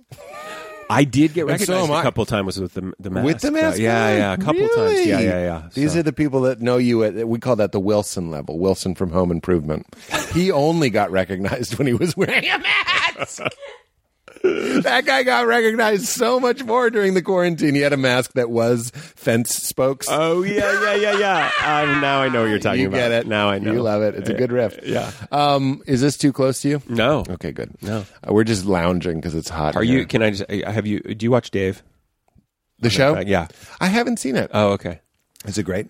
I think a couple of the episodes are like some of the best things I've seen in years. Really? And some of it is so strange and disorienting and almost unwatchable. Like that makes you so uncomfortable. But I admire that show, and I'm sticking with it. Why? I got my What girlfriend made you hooked. think of it? Because I'm lounging like this? Because there was an episode with him and Benny Blanco, that producer who's like he's on the show with him, and it was just like they were just hanging out, kind of procrastinating from writing music, and they just keep getting like nakeder with each other and like lying on each other, and I just pictured like by the end of the interview we're going to be like, Hilarious. probably in the sauna. That's great. People have suggested doing a podcast in the sauna.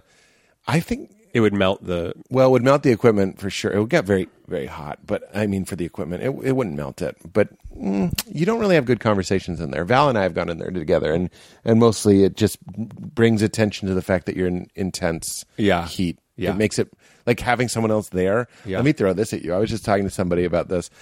They were saying that if God is one, they were talking about a bad mushroom trip that they had. Yeah. I think they took something preposterous, like 12 grams, because they just didn't know you weren't supposed to do that. Yeah. And it was like someone was flipping playing cards in front of their face, but on every playing card was a different reality, kind of. Which I've heard is like kind of a DMT thing. I've heard people tell that story, where it's just like the Taj Mahal, the Mall of America, your dad's funeral, like your dad's birthday, like just Frank Sinatra. For someone like me that gets overwhelmed by options, that would not be a good trip. No, I agree. Yeah. I'd be like, can we slow this down, please? Yeah.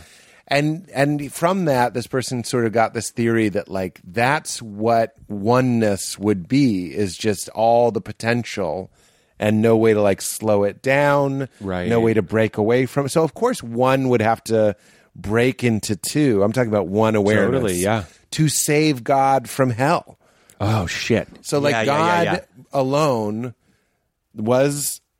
Let's not say it was hell, because I don't know. That's sort of extreme language, but wasn't enjoying it. Yeah, is kind of an okay way to say it. That's the Kabbalistic kind of Big Bang, which that the undifferentiated mass of God had no way to know itself. That's right. So it had to explode into parts. Yes. And then forgot that's what it did. Yes. There was a built-in forgetting. Yes. And they call it the broken vessels, right? The broken vessels. So then the vessel comes back, or I'm mixing actually two kind of cosmologies, but like these vessels. Oh no, sorry. The Kabbalistic one is God put this light into these vessels, but the light was too strong and the vessels broke. That's the Big Bang. So then us coming back together, finding our partners, families, communities, we build the vessel back. So then we can hold that light. We can hold that light. Which is again, Richie turned me on to this. The whole thing is corporate. The whole thing is together. Right. Everyone is saved and everyone is sin, but it's not an individual thing. It's like the Right. church, the body, Right. is the return of everybody being in relationship together. The other one I was describing, though, is the Vedic one that Alan Watts talks about in the book. Have you read but the very book? notion Do you know the book? that there would be a book that contained the answer that Josh would read in his fancy Los Angeles house. Just trying to do it. I've read some of the book. Yeah, but that one is that God forgets that's what God did, and so that right now is God, parts of God remembering that God is God through the Pete-ness and the Joshness. Yeah. Right? Like it's just a conversation of God with itself because that's all that's ever happening. Right. But we have this idea that we are separate, we are discrete. Because that's what we want. Well, that's the game to play. That's the only way we would know ourselves to be anything. Right, because when it was all one, there was no sensation of knowing or not knowing or remembering Right. or not. So the engine of forgetting is what juices the whole thing. Exactly. Right. Exactly. And that's for the pleasure of God, which, by the way, Existential Kink is this book I keep mentioning. If you take that to its logical conclusion, you can kind of oversimplify it and say, therefore, we can say God wants to do this. Right. Which means when you, Josh, are humiliated, you should find a way to enjoy the sensation of being humiliated. Right. Because it's what you wanted. Right. Because it was better than just being, just Yeah. being, Yeah. just buzzing like a refrigerator Yeah. or an air conditioner. Yeah. That was so weird that you were like, what would it be like to be a guy who's made films, who's writing music, but at the airport, people still go, "Hey, meet my mother." Yeah. And you go, fuck, I thought I was past that. And then when you can say yes to that and realize that that's what you wanted. Yeah. Dude, if I'm being honest, if I could let you be me and you can walk around the neighborhood, but my nervous system is still in charge. But you're just kind of the floating witness. I got it. You would get a kick out of the things that embarrassed me. Uh-huh. It would be a hoot. Yeah. Just like watching a show. Right. You'd be like, wow. Well- Pete was sexually aroused by a jar of pencils? But the know what I mean? other thing that makes that enjoyable for me as the little speck in your consciousness observing Yes. is the option to leave. Yes. I know that I'm not trapped in Pete-ness forever. I'm just doing this as an experiment. That's right. I had a That's why meditation death teacher, is a gift. Because you wouldn't want to play a game that goes forever. Right. So there's actually a relief. Right. Every day I'm eating a Right. sandwich, but I'm like, but one day I won't be eating I'll sandwiches. drop all this. Yeah. That's a gift. It gives us You just broke the whole system. Yeah. You don't want to play. You wouldn't put your quarter. This is Duncan Trussell. You wouldn't put your quarter in the machine at the arcade that you had to play the game forever. You're like, I could do Josh Radnor for 97 years. Right. Thank Give you you for a nice that. long life. Yeah, I love it. Nice long It's life. also what Richard You says. get into I- stem cells in your late 50s. in so many injections. I love another Richie thing is every prayerful person, saint, guru who gave up everything for God always meets a lover, not a dictator. I love it. Like underneath it all, it's like that's what keeps me coming back to like the mysterious thing. Is it feels underneath it all that there's a benevolence to it, That's right. and that at the end of it we will be embraced and celebrated. That's right. Like and I mean even the people we want to call horrible. Of course. Also, that's well, this part is of the it. Ramayana. The bad guy at the end is revealed to just be the good guy in a different mask. Totally, where he And- thanks him for Yes. playing the villain so well. That's right. You know? And there's a children's book. Oh, I'm forgetting the name of it. Fuck. Somebody sent it to me. A weirdo sent it to me. It's fuck. Anyway, it's like something heaven, and it's little souls in heaven, and this little soul's like wants to know God, and God's like, well, I'll give you a life. And it's like, well, how will I know God? Well, you can forgive and you can love. And he's like, but who will I forgive? And another soul comes and goes, I will go with you and I'll hurt you. so you can forgive. I'm going to cry. That really gives me chills. It gives me, my face feels like a Yeah. pincushion right Yeah, now. yeah. And so the souls are conspiring so you can forgive someone. I'll go with you and pretend to be That's why Your enemy. That's why our love relationships mirror our parents.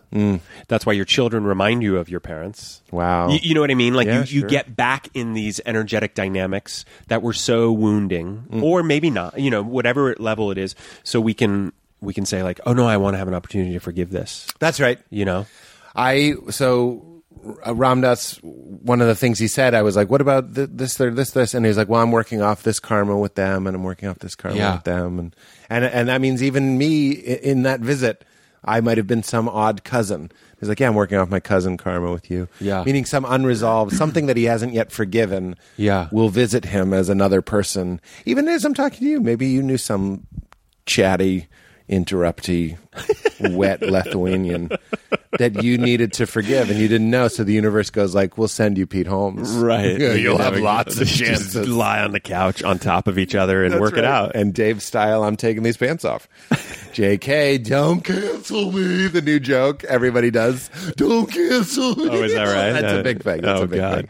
thing. Let's talk. I feel like the first time you did the pod, we talked for a long time, and then at the end, you told me that you had done ayahuasca. I feel like we talked about that off microphone. Oh, maybe. I think some of it was. Some of it was? Maybe. Whenever I would email you or text you, I was like, and you didn't get right back to me. You were like, he's on ayahuasca. No, I was like, he's probably buried in the dirt. Like, have you ever seen some of those? Yeah, no, I never did that. Ayahuasca things where they bury you and just your I know nose a is girl sticking who out of- did that, and Really? it would not be my jam. I think that's the point. Yeah. No one's like, that sounds fun. Yeah. I would not be doing that. You know, right around the time we talked, I was kind of coming out of the closet as a tripper in a way. I wasn't super comfortable. I've talked about it now more at a public level. Great. I mean, you did it 6 years ago? No. I started in 2007. I was really like kind of ahead of the thing. Okay. That I have an ego around that. Like I was one of the first. I actually And it was meant like- when you did the podcast. You did the Oh, podcast sorry. No. I did that 2015, I think. Okay. Yeah, or maybe 14. 7 years ago. It was like was How I Met Your Mother ending right around then? It might have been, or it had Not that just you would ended. even give a shit. I do want to say now, we watched How I Met Your Mother in the quarantine. It was one of our quarantine shows. Oh, is that I really right? liked it. I thought you were really good. Oh. I also noticed you lost a lot of weight between the pilot and everybody seemed to like. Was the pilot like 6 months before the second episode? Yeah, it was. I feel like everybody got tan. Oh, really? Better shape. I don't recall being like I gotta look good for. I just noticed that you did. Oh, okay. For what it's worth. Yeah, It sure. just is what it is. I Sure. was like, look, everybody got a pickup. You know, and it's they so kinda funny. Went, It's so went funny. on the treadmill. We can talk about this for 3 to 4 minutes if tops. But Okay, I'll set the there's timer again. there's something about. I look back on that show, and I was really hard on myself while we were shooting it. Like I thought, I had a story in my head. Everyone loves the other characters, and they hate me. I like the Seinfeld conundrum. Yeah. The Like, leading. It was no leading one man wants to syndrome. watch- Yeah, It I was leading felt that man about syndrome. Crashing too. I was like, By the way, I told you how much I nobody loved likes Pete on Crashing. the last season of Crashing. I loved Oh, so much. thanks. I think I wrote you. I watched them all, and I loved them. I believe you. I really did. I was a great what was fan wrong of with that the show. first two? I'm just kidding. I agree. The third season is the best season, by Yeah. far. And it has a lot to do with Madeline. She was incredible. Yeah. she was incredible. Madeline Weiss. Yeah, And she's working. great. She was a theater person, and I sometimes see her, and she's like on things, and it makes me so happy. I was so happy that you scooped her. We scooped her. Well, here's Well, the other she thing. didn't- You I know don't why think she she wanted was to so do good? TV. I thought she must be some girl who's in lots of things, like, Yeah, of course. everywhere. Like she No, just she- had such a presence. She really. I gotta have her do the podcast. It's so stupid that she hasn't. But like, she was a theater person who I think just sort of. I don't know. I'd have to ask her. But my story that I wrote was like, oh, she probably needed some money, so she's like, okay, I'll audition for some TV. Oh my God! It was such a great announcement of a new actor. I agree. We should really- have had and introducing Madeline Wise. Yeah. Do, do, do, do, Yeah. do, do, do, But so you had the same thing, this Lee. By the way, something so good to read.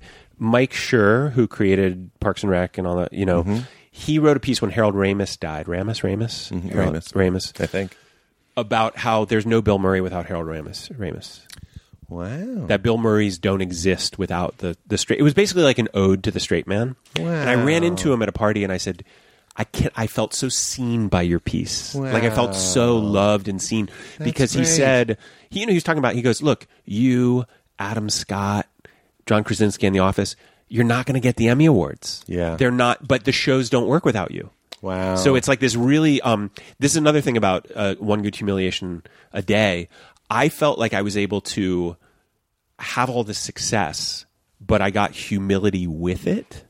Because it didn't let me run away with myself. I never walked into the room and was like, Ted Mosby's here. You know what I mean? Like I was like, I'm a little embarrassed because he was the vulnerable guy. He was, but I'll tell you something else. Your character does remind me of a type of collegic vulnerability that is embarrassing, and that's what's good about it. Totally. But I go, oh, that reminds me of my college roommate. That reminds me of in college. Yes. The guy that's sort of like always getting his heart broken, and he's sort of earned. And it was so embarrassing to play. Yeah. But I also knew that cosmically I was the guy for the role. I never was like, someone could do this better than me. I was like, look, this is it. I'm the guy for this. You're very good, and you're very believable. But at the time, I'm calling you a dork.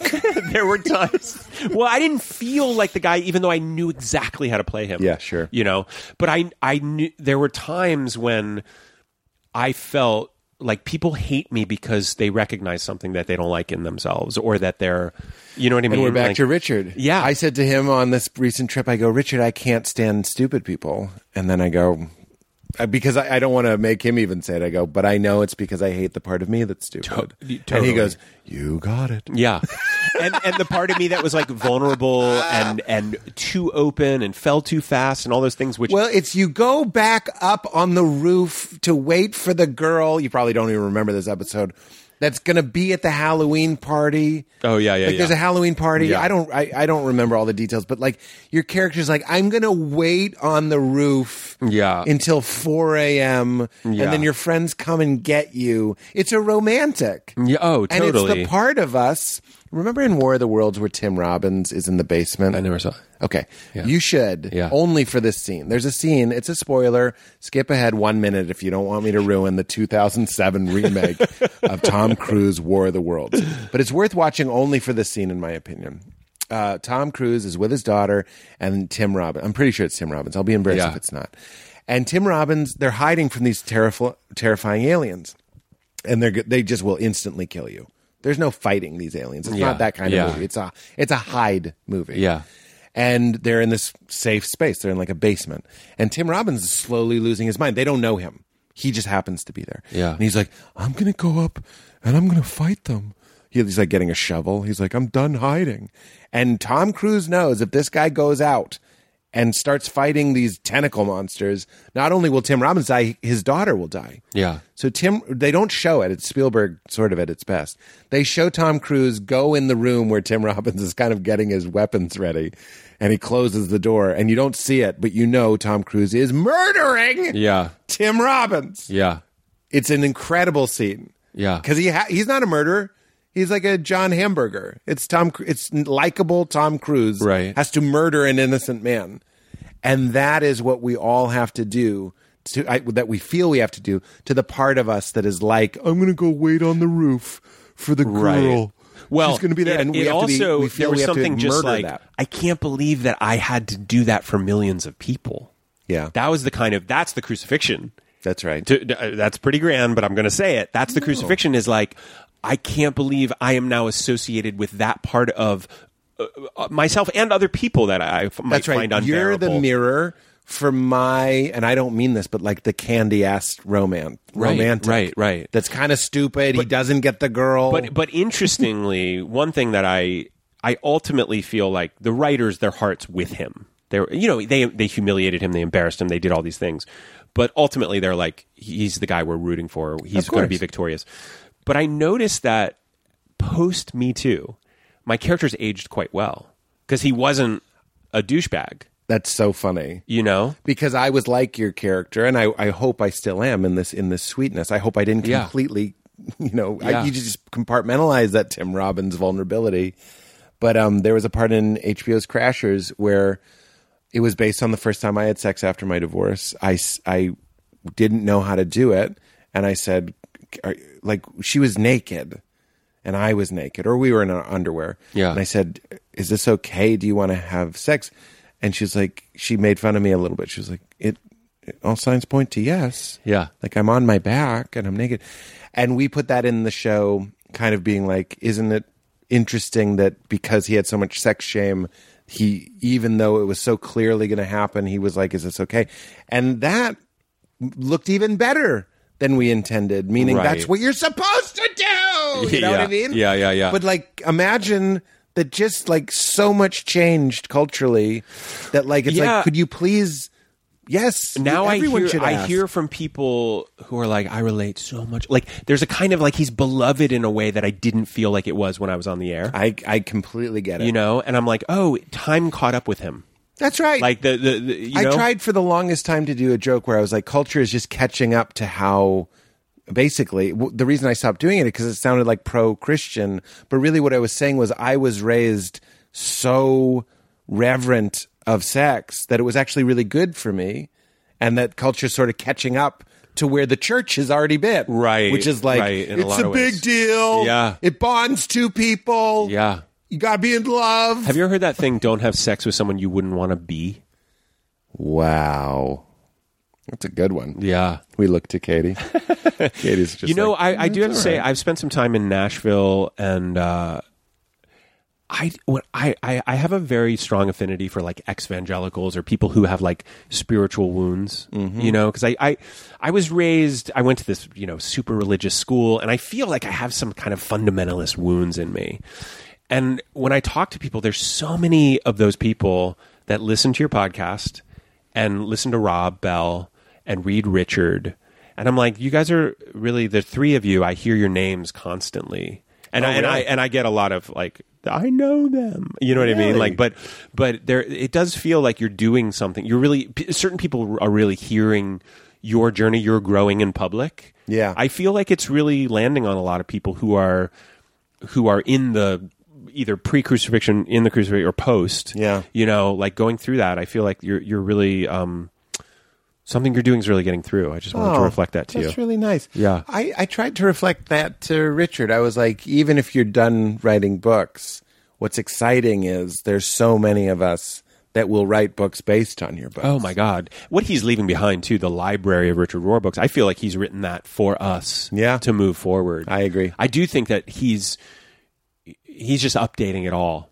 Yeah. You know? And, that's right. And yeah. And people won't have to grow up in a world where you were looking for that clergy person. I also get to watch some of the clergy people that I grew up with scramble because, and I don't even mean this in a degrading way, but church is sort of an element of show business. Oh, wow. Meaning Yeah, there's 100%. butts and seats. So when my mom is like, Pastor actually thinks Rob Bell is great. I'm like, is it because his church is suddenly filled with 25-year-olds Right. that won't hear your... Yeah, being gay is wrong because nothing is added when a man and a man are joined. You mean that's not selling anymore? Right. Fuck off.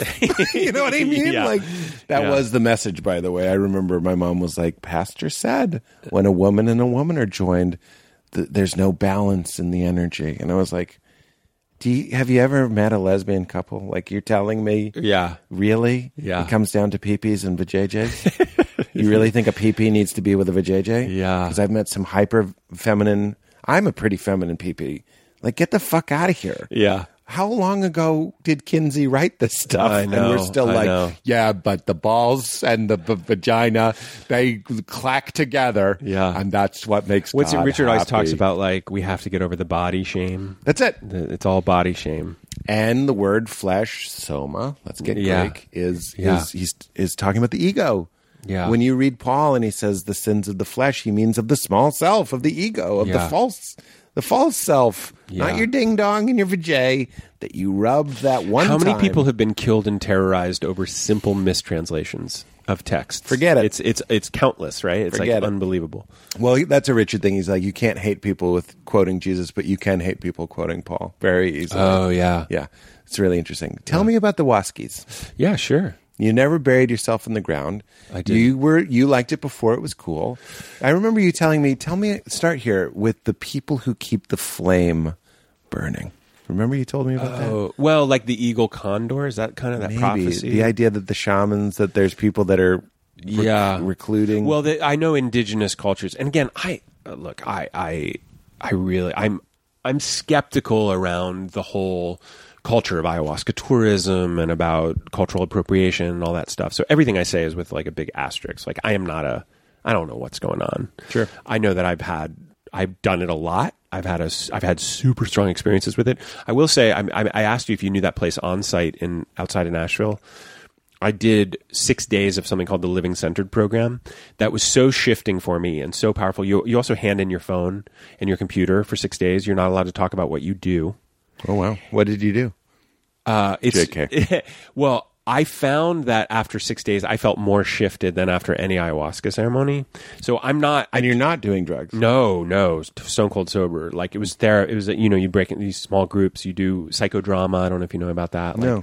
It was so deep. What it was is a psychodrama? Well, it was a lot about codependence, and you kind of recreate your family of origin, and you work with the therapist to kind of like get into the perspective of your mother and your father and your sister. Like it's just like this extraordinary. It just broke down a lot of walls for me. That said, I feel like ayahuasca, the best use of it for me was not. It didn't solve anything. It didn't. I've done it over probably 150 times.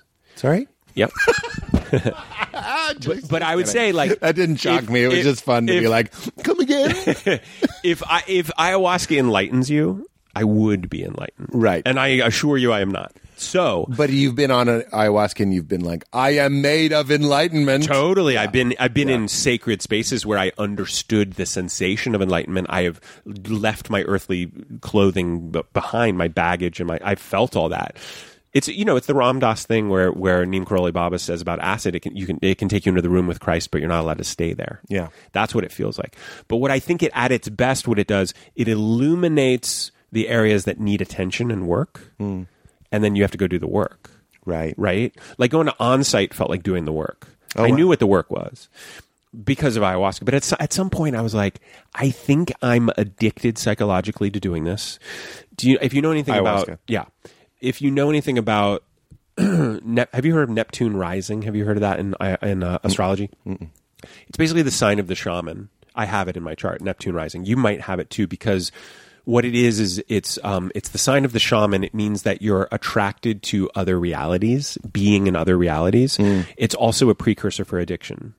So you have to be careful. It's again, gift and shadow, right? Right. So I felt like I loved being in that space. I loved being away. I loved the music. I loved the transportation. Richard says that addiction is people who are addicts are looking for a sensation of being alive. Yeah. And those things are so alive. You're super oh my God, alive. so alive. And it's also of it, the scary thing is the more I drank, the more I get terrified to do ayahuasca now. The reason is because naivete serves you. Because you don't know what's on the menu. Once you've tasted more of what's on the menu, you're like, you're looking at that brown liquid and you're like, I could be going to heaven or hell tonight. Probably both. And I don't know where I'm going to go. And I'm going to resist going anywhere. I hold on to this reality. So it feels like the space shuttle, when it's shaking. That's what getting into it feels like. And then at some point you burst through the atmosphere and you feel peace. Yeah.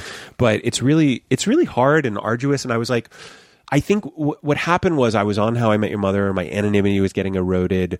I wasn't happy. I didn't know. That's a funny way of saying you were getting famous. My anonymity had some barnacles on it. I need to just scrub it. Well, it felt disorienting, and sure. I somehow felt a call to go down Brazil. I did 6 ceremonies down in Brazil. A couple months later, I went and did 3 ceremonies in Colombia.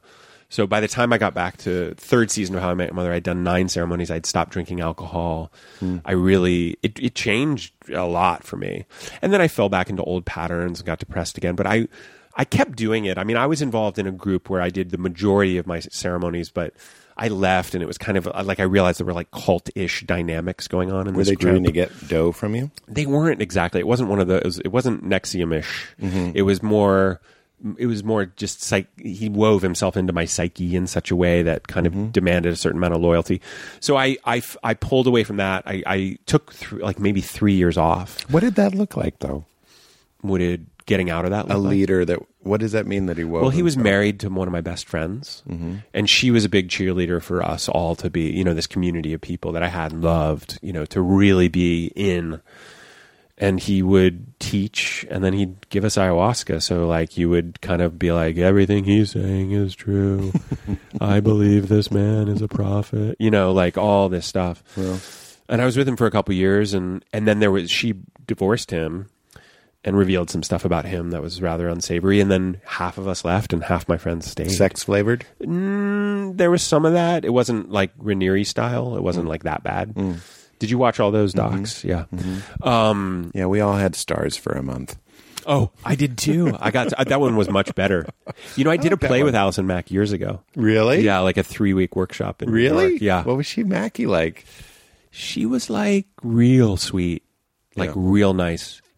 She really wanted to be loved. Was my memory of her. I don't have anything bad to say about woman, her. You know? We saw the mom. Oh, the Oxenberg, Catherine Oxenberg. Is that her name? The one that was on soap operas? Yeah. We saw her in Malibu. And Wow, we were like, yeah. there she is. What do you feel like say? if you go to I Malibu, loved you on that thing where you were scared for your daughter. Very so convincing. believable. Yeah. I mean, I really, there does seem to be a resurgence in like interest in cults and stuff like that. Oh, It for just sure. feels like a real moment, you know. I wonder, though, I mean, like, you know, one of the theories is that, like, conspiracy theories are made by the Illuminati to discredit the real ones. It's one of my favorite conspiracy theories. Oh, that's great. Is that, like, if the conspiracy is true, if this conspiracy is true, let's pick a benign one. Fluoride in the water is making you complacent. Yeah. The best thing the Illuminati could do is just flood in more conspiracy theories that are kind of in the same vein, and they all get discredited. Yeah. They're all stapled together and shredded Snopes. together. Yeah, exactly. Yeah. So similarly, sometimes I think cults are often the pursuit of living spirit gone sideways. Totally. And then it's like, we love it. I think our egos love it because the head loves it. Yeah. The heart is sort of like, the heart is really what watches the first couple episodes. And it's like, wow, imagine sharing your life and devoting. What if we really devoted to this? Like, what if we really went in? And then the head delights when it goes, see, keep the keys in the hands of the ego because you don't want this to happen to you. You know what I'm saying? And not with the sexual abuse ones. They're the other ones that are just more I think cults benign. are incredibly insidious because they prey upon people's sincerity. Sure. Not their greed, their sincerity. The other thing I was to say about when you said like, It's a little bit like show business. It is. but I feel like we bust these small cults much in the way that we bust like low-level drug offenders, so that the people on top, the people really selling the drugs, don't get busted. Well, so the cult that we're all in. Correct. The cult of our culture isn't threatened. Correct. Yeah, exactly. But if we can point to NXIVM and have a villain, Keith Raniere, it's like, oh, That's right. got him off the streets. But forget about what you said at the beginning of this podcast, which is we are in the, let's just be fun and use the word cult. We're in the cult of the West. Yeah. Which says get rich, get famous, be joyful. Yeah. The pursuit of, what is it? Pursuit of happiness. Pursuit of happiness, yeah. Which originally was pursuit of property. Was it? That's what they swapped out the word property for happiness, that's the whole story right there. That is the Property whole story. equals happiness. That is the whole story Yeah, right there. yeah. Yeah, so let's not blow the whistle on the system being Lord. Correct. We'll include your worship of the broken, naked Jewish teacher in your constant, and I'm talking about myself, you see something on TV and it reminds you of something you want to buy and you just buy it and it shows up in a box tomorrow. Yeah. Like, I'm a spiritual person. I'm in the a-hole. I'm in the a-hole. Yeah. I'm so far up my own a-hole. My Amazon hole is full. You know, I loved going away from the system and drinking ayahuasca.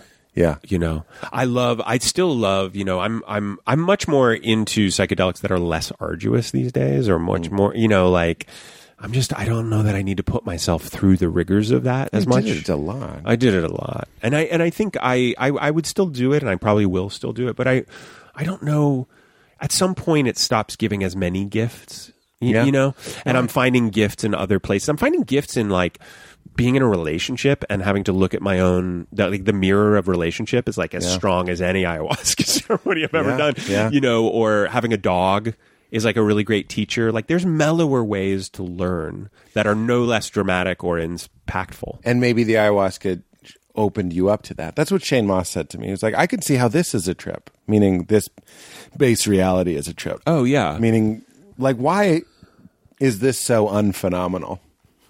Right. You know what I Why mean? why is this I'm sitting unbearable? here, Yeah. And why is it also unbearable? Why do Yeah. we want to escape? But like, it's fucking weird. In fact, I spent the majority of yesterday just being like, this is a bit much. This Yeah. is a bit much. Meaning like, I'm in here, you're in there, kind of like walking around matter. Like, I understand why we all just Yeah. want to go to Wendy's and jerk off into a sex toy. And like, My friend Hal says for an addict, the only acceptable emotion is euphoria. hilarious. The only one. That's really accepts. funny. That's really Euphoria. funny. But that's why I loved what you said. It's like that vulnerability, that like shaky ground feeling. Yeah. Like you couldn't have paid me to do drugs yesterday because I was just like, as McKenna would say, the water was white. Like it was just churning Yeah, white yeah, water. yeah. It was like, you couldn't pay me to take 5 dried grams. Right, And right, I'm right. That's how I felt yesterday. Yeah, I mean, I found I think you said this last time. Like, we just as easily could not be here.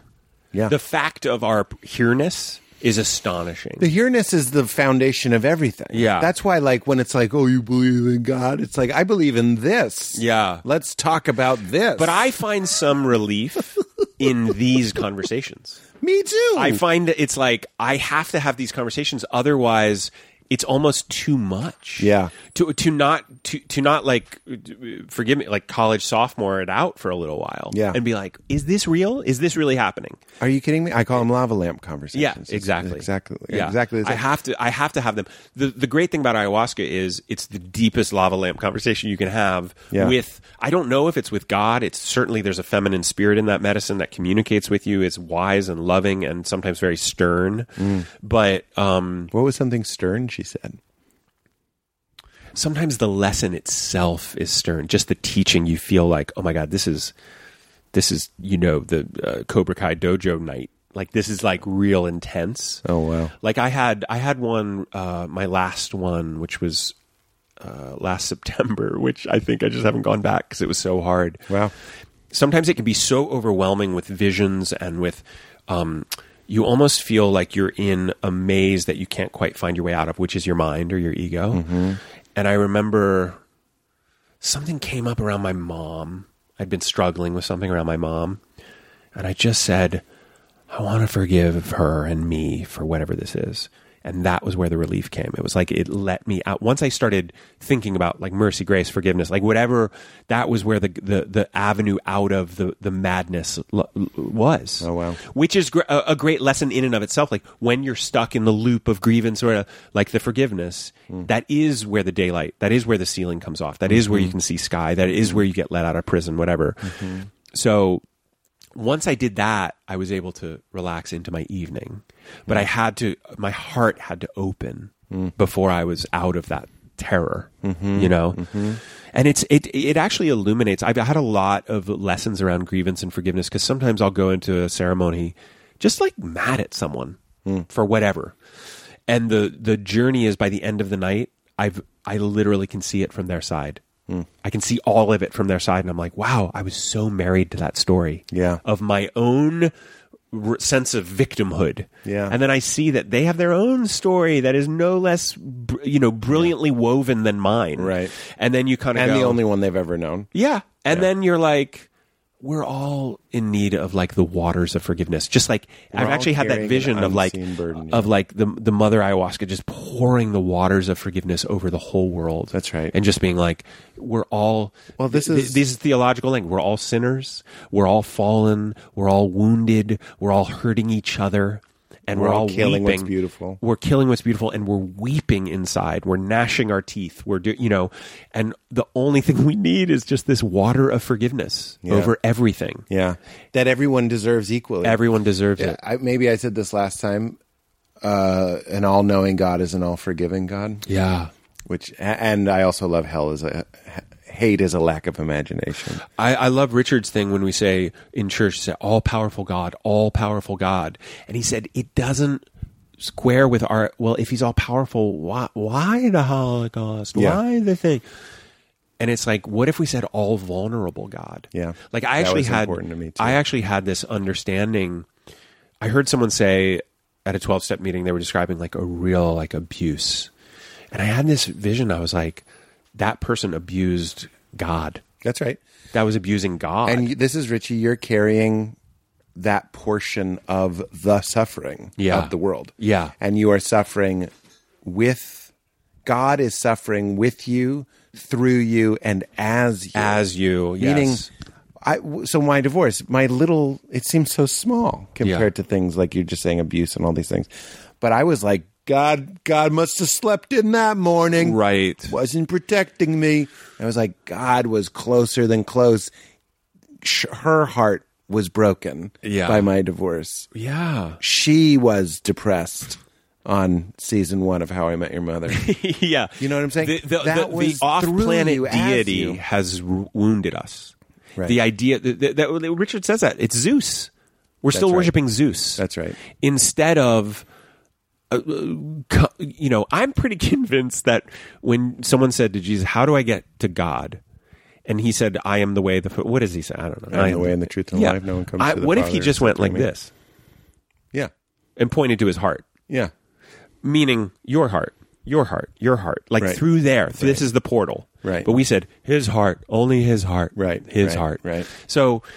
I don't know. I just feel like the story's got to be so much bigger and more majestic and magical and mysterious than good go to heaven, bad go to hell. It's such a dumb story at the end of the day. Story. It's so dumb. But it's how you sell it. Yeah. It's not sellable. But just if you just sit with it in your purest heart of hearts moment, you go, does that feel true? Like a loving God, does that feel? And it's like, no. One of my... It doesn't. So I was talking to Brian Murarescu, who wrote The Immortality Key, which you would love if you haven't read it. And I was like, how do you define agape, divine love? And we both have daughters. And he was like, it's the love you have for your daughter. And I could just explode into tears. And when you really own that that's how the universe loves you. Yeah, and also going, there's no way I'm more loving than God. There's no way I'm more forgiving than God or the whole thing. I am just a part of the thing. That's one of the first, if I can forgive you or this or that, like how much, well, Jesus says that.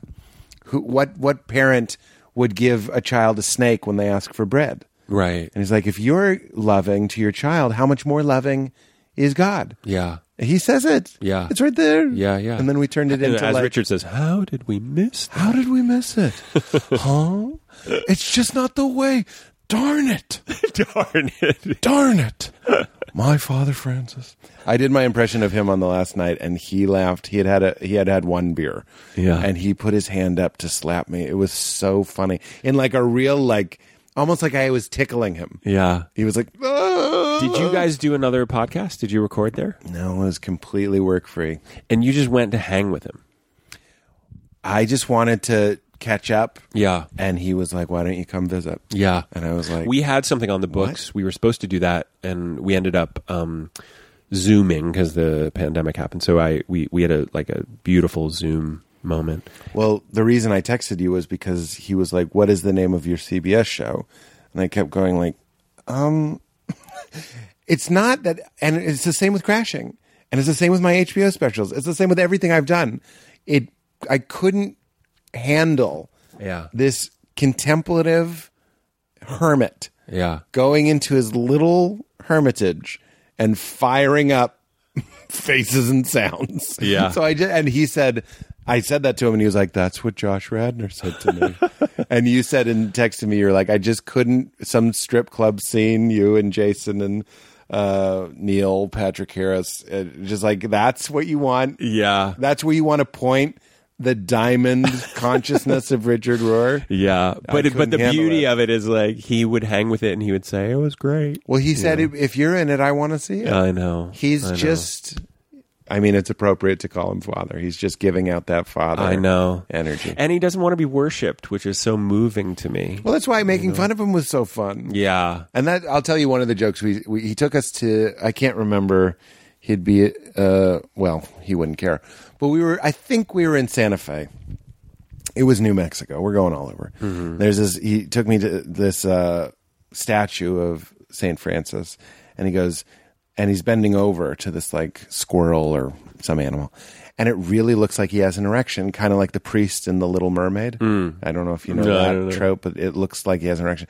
It looks like St. Francis has an erection. And he's like, and I asked the artist about that, and he's like, you're the only one that noticed that. That was St. Francis is so feminine and so gentle. He kind of wanted to hint at the masculinity. It's not like jutting out. You really kind of have to imagine it. But there is an energy to the crotch area of the statue. Right. And the artist was like, yeah, that was on purpose. And then we're driving past another statue, and I go, and Richard goes, and this is General something something. And I go, decidedly flaccid. And he just goes, he laughs so hard, he goes, decidedly flaccid, and just delighted in it. It was just, I'm only telling you that to just make you love him even more. Yeah. He also, you've listened to some of that podcast. They do Another Name for Everything. A little bit. A little, yeah.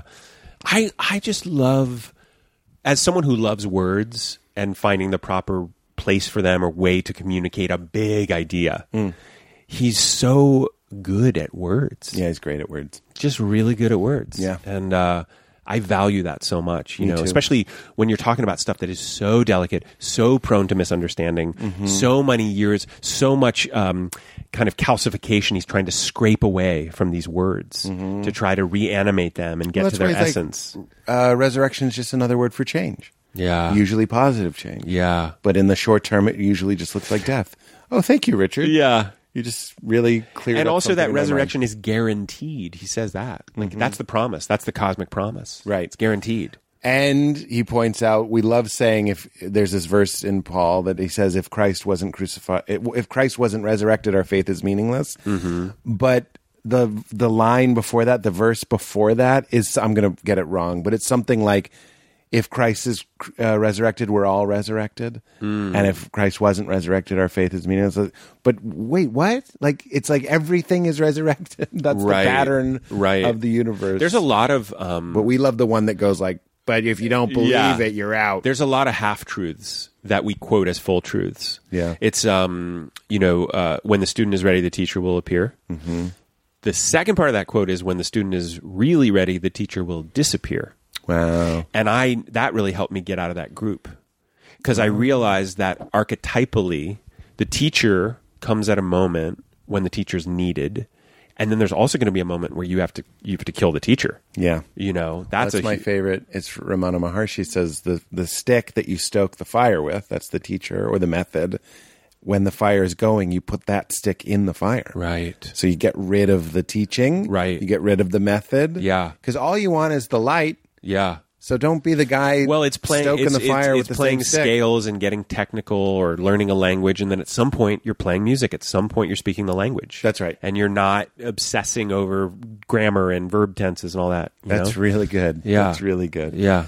I don't know why I feel like I want some ayahuasca story because I love them so much. Let me think. The most beautiful image I've ever had, this was a night, I think it was in Colombia. I don't remember, but it was... Oh, no. This was in Malibu. Hilarious. I was lying both in the vision and on my mat. I was lying on my stomach, and I had this vision of Archangel Michael. I don't know much about archangels, but I've always felt some sort of kinship with Michael. And John Travolta? Yeah. Didn't he play? I think so. Yeah. I so think you so. see John Travolta. I see. Well, he was long bearded, but I knew it was Archangel Michael, or maybe it was some other kind of mystical biblical figure. But the archangels are in the Kabbalah. Like, they're also Jewish. I don't know why I feel the need to be like, Mom, if you're listening to this, it's still Jewish. But she's making soup. Yeah, good boy. But she was like, why was he mad at me that one time? But he had a Torah scroll. And he unrolled the Torah scroll, and he put it on my back. So the Hebrew lettering, the words were on my back. And then a light, like a Xerox light, that goes, emitted from my heart to my back. And it went, and it like pulled, sucked all it in, right? Wow. Then he took all these other mystical books, like Kabbalah, there was more Hebrew writing, alchemy books, like old alchemical books from the Middle Ages, all these different sacred texts, kept putting them on my back, and it would suck them into my heart. Wow. It was so beautiful. And I don't know if I actually was getting some kind of upgrade. Like there's now on my heart, there is those words, and I don't know what they are or what they mean. They're in there and they're affecting me. I don't know. Right. Or if it was just a vision, Right. But where else could they be? Meaning, it's a kind of a far out concept, but even if they're not in Josh, they're in awareness, and you are awareness. Right. I understand that we're not off the hook to learn these things or study these things. Right. But like everything is inside of you. Right. It's the mantra Om Mani Padme Hum is Yeah. the universe is a jewel in the center of lotus in my heart. Yeah. So all of reality is inside of you. Yeah, it might not have been. So where is again? Archangel Michael? He's So inside I'm of you thinking. too. I'm thinking of it. I'm falling into off-planet deity. God is away from me. Knowledge is away from me, and I need to get or acquire something. It's almost like American, the way I'm thinking of it. Mm-hmm. There's an exchange. Archangel Michael gave me something. What you're saying is, in the non-dualistic world, all that lives in your heart, and you just saw a vision of it already living there. Yeah, because where else could it Where be? else could it be? But then let's get dualistic and be like, but also, yeah, would Josh benefit from learning those from a little Kabbalah class, Yeah, maybe. Sure. Yeah, a little red string. I don't see one. It's not on just a See red Fitbit. string. I see a Fitbit. Red string, don't count your steps. Red string, don't count your steps. Okay, do you feel good? I think so. Is there Is there anything we didn't cover? do you? Oh, give me a little advice on doing a CBS show because I'm about to. I'm doing a CBS show, Yeah, and if I'm lucky, it'll go a long time. yeah. So you shot the pilot, and the pilot was picked up. Is that what happened?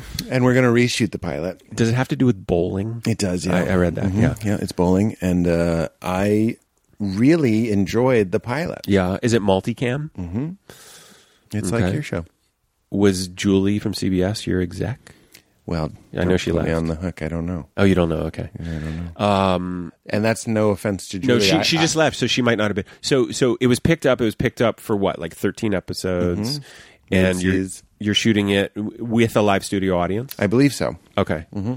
Did you create it? You didn't. I'm just Josh Radnor. Oh, okay. Yeah. Okay. This is the first thing I've done that I'm just showing up. And that's what I love. I mean, there were a lot of things I really loved about it, Yeah. but I was like, oh, this will be new. Yeah. This is new. And then I went, and then it was, this is a Ram Dass story. I'm just taking the punchline. I was like, it was just hanging out with people all day. Yeah. If they're telling you where to stand, if they're telling you what to say, and it's my job to be silly and light, and if you can stay conscious and loving, you're just hanging out with people all day. Oh, yeah. And that's what I was like, this is awesome. Yeah. I'm not like, here's my impression of crashing. Cut. We need you to look at these belts, or these locations. Right. Or these scripts. Because you were an or these executive changes. producer, writer. Everything. Yeah. I mean, that wasn't a problem, but there was no just hanging out with people. Yeah. I looked at the actors that'd be like riffing and So fucking you're around. shooting in I'm like, LA? how lucky are they? You're shooting in LA? Yeah.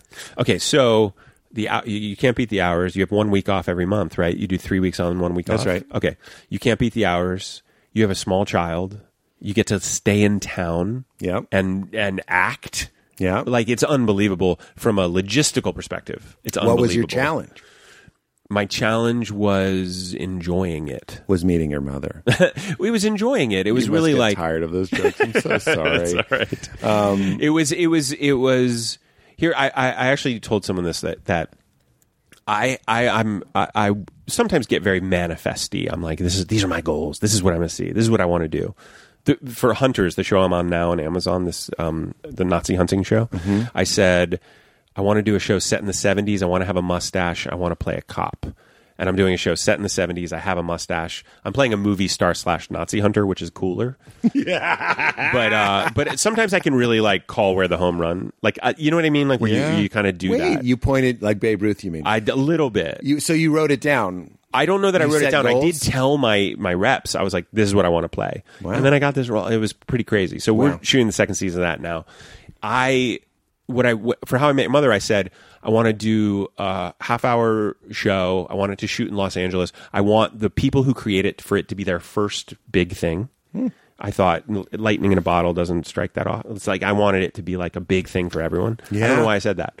I said I want to be on prime time. I want to be on a major network. All these things. I got all those things, but I was not happy, especially the first 2 seasons. And I was like, I forgot to say I want to enjoy it. You devil.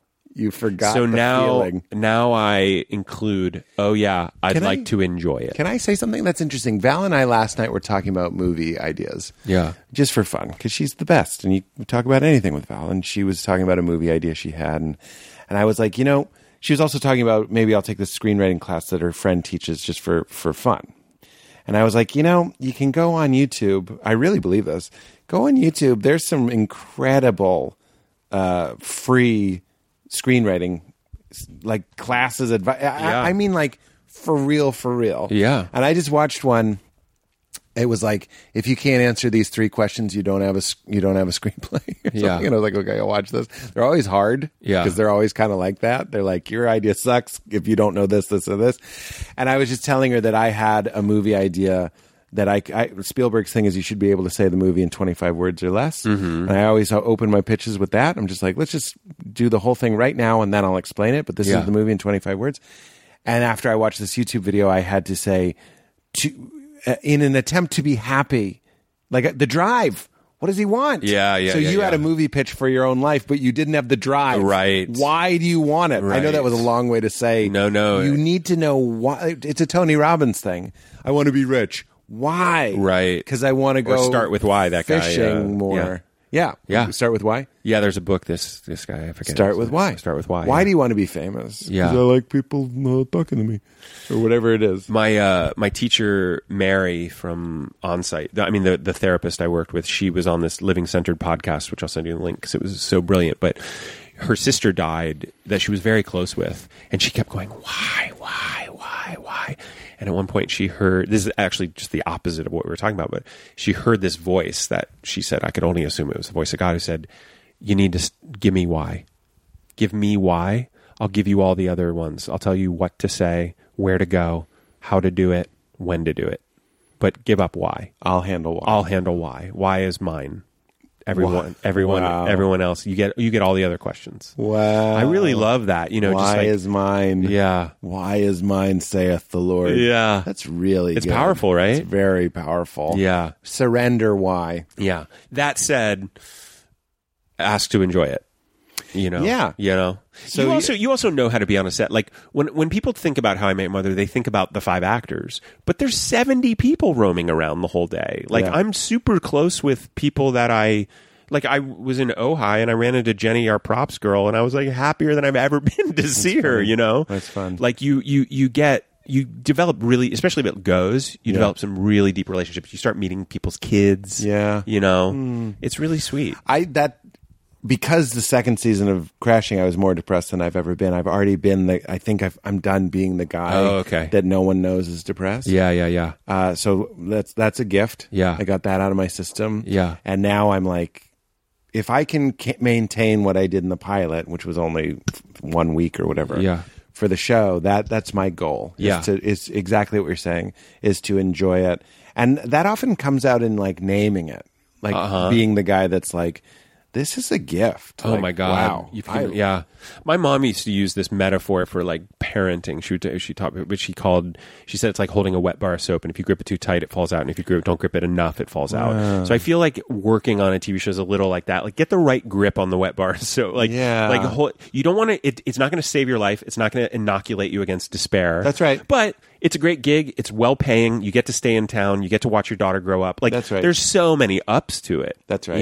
You didn't even mention it's only half the year. It's 6 months. 6 months. You get 1 week off a year.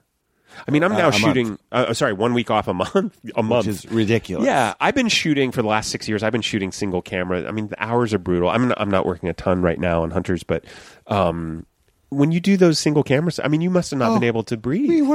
We would be trying to beat the sunrise. Yeah. In the streets of the West Village. Yeah.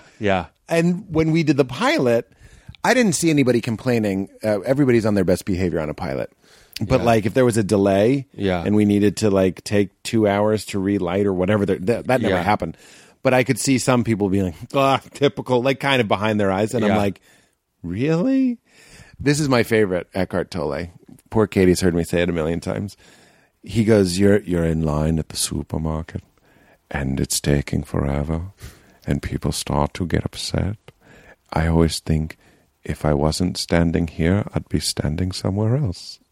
And I'm like, can I put that in my smoothie every morning? That's good. Because if you weren't sitting here, you'd be sitting somewhere else. Right. Like the whole notion Where are you going? Where the whole notion of discontent is like a folly.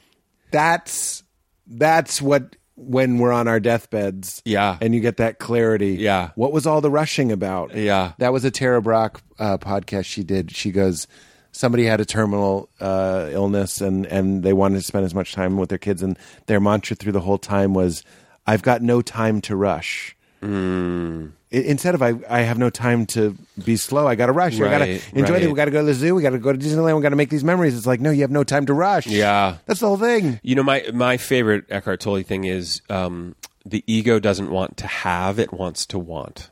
Yeah, right. So another thing that starts to happen, especially when you get your CBS show, is you don't get the morphine drip of possibility anymore. That's right. It becomes your life. This is what I'm doing. This is what one of my co-stars on the show, who I think is brilliant, I won't quote him because it's somewhat disparaging to actors, but he goes, if you want to make an actor miserable, give him a job. You've heard it. Of course. If you want to make an actor miserable, give him a job. Because there is that, the needle in the arm of the actor is, this week it could happen. That's right. It could happen. The phone could ring. Yeah. You hate it, but you also love it. Yeah. I talked to Michaela Watkins, who's on a CBS show. One of my dear friends. I didn't know. She met Fred at my house. Shut up. Yes. Oh, now we that's were just coming together. We were just with her in Ojai. They mention you. Yeah. We got to talk about Ojai off my gramophone. Yeah.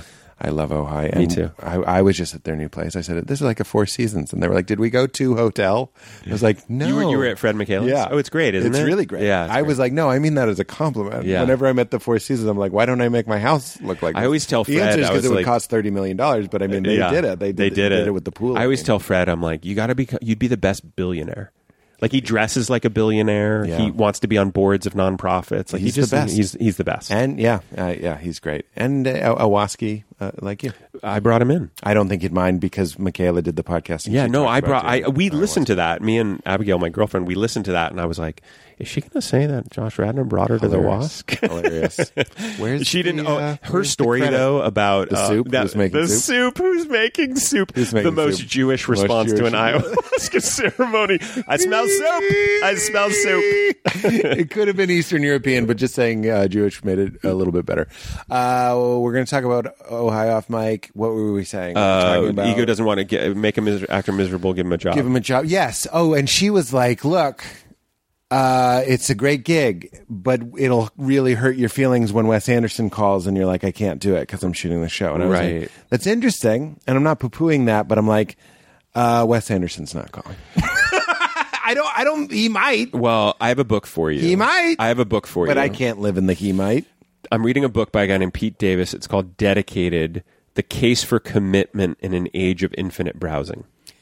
I love this. So he says, what if I can't finish it? The affliction of our generation or our moment is this infinite browsing, this swiping, this always like refreshing.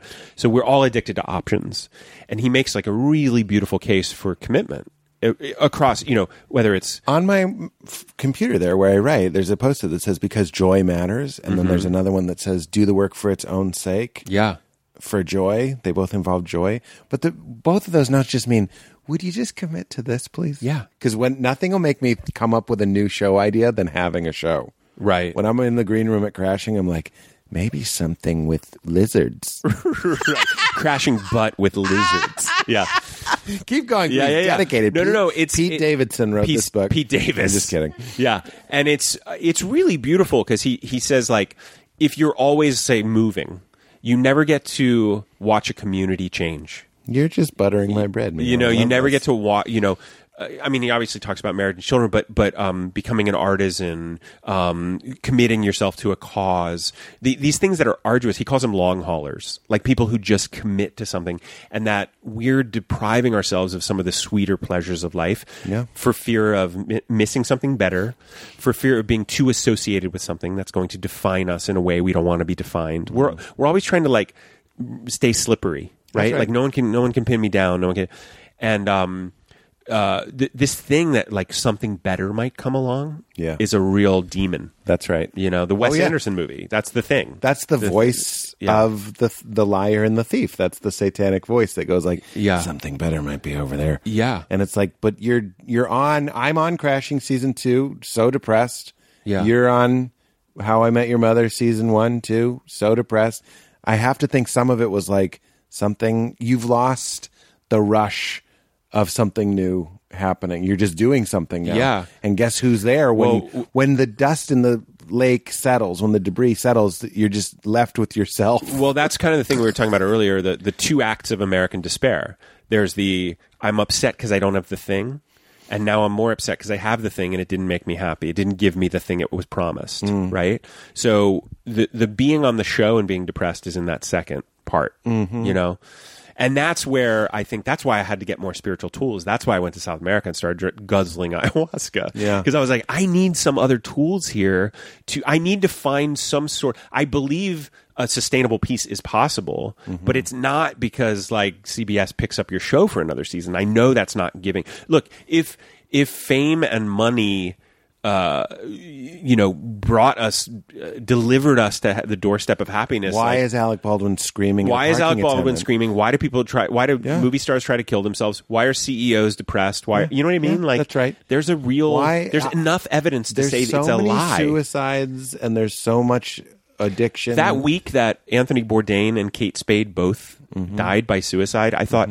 There's two people with more access and more resources than 99.9% of the population. That's right. And they were in absolute agony. That's right. You know? That's right. And just an acknowledgement of mental illness for sure. Oh, yeah. I'm just saying it's not just the emptiness, that, but I'm saying the success won't inoculate you from mental illness. That's right. You know, it That's doesn't. Right. It's not the cure. Despair seems to be on the menu. Yeah. You know, and that's why. Josh, I talk about that. That's why. No. Go ahead. No, please. I lost it. Fuck my face. I watch clips of Joe Rogan and I'm like, Joe, shut up.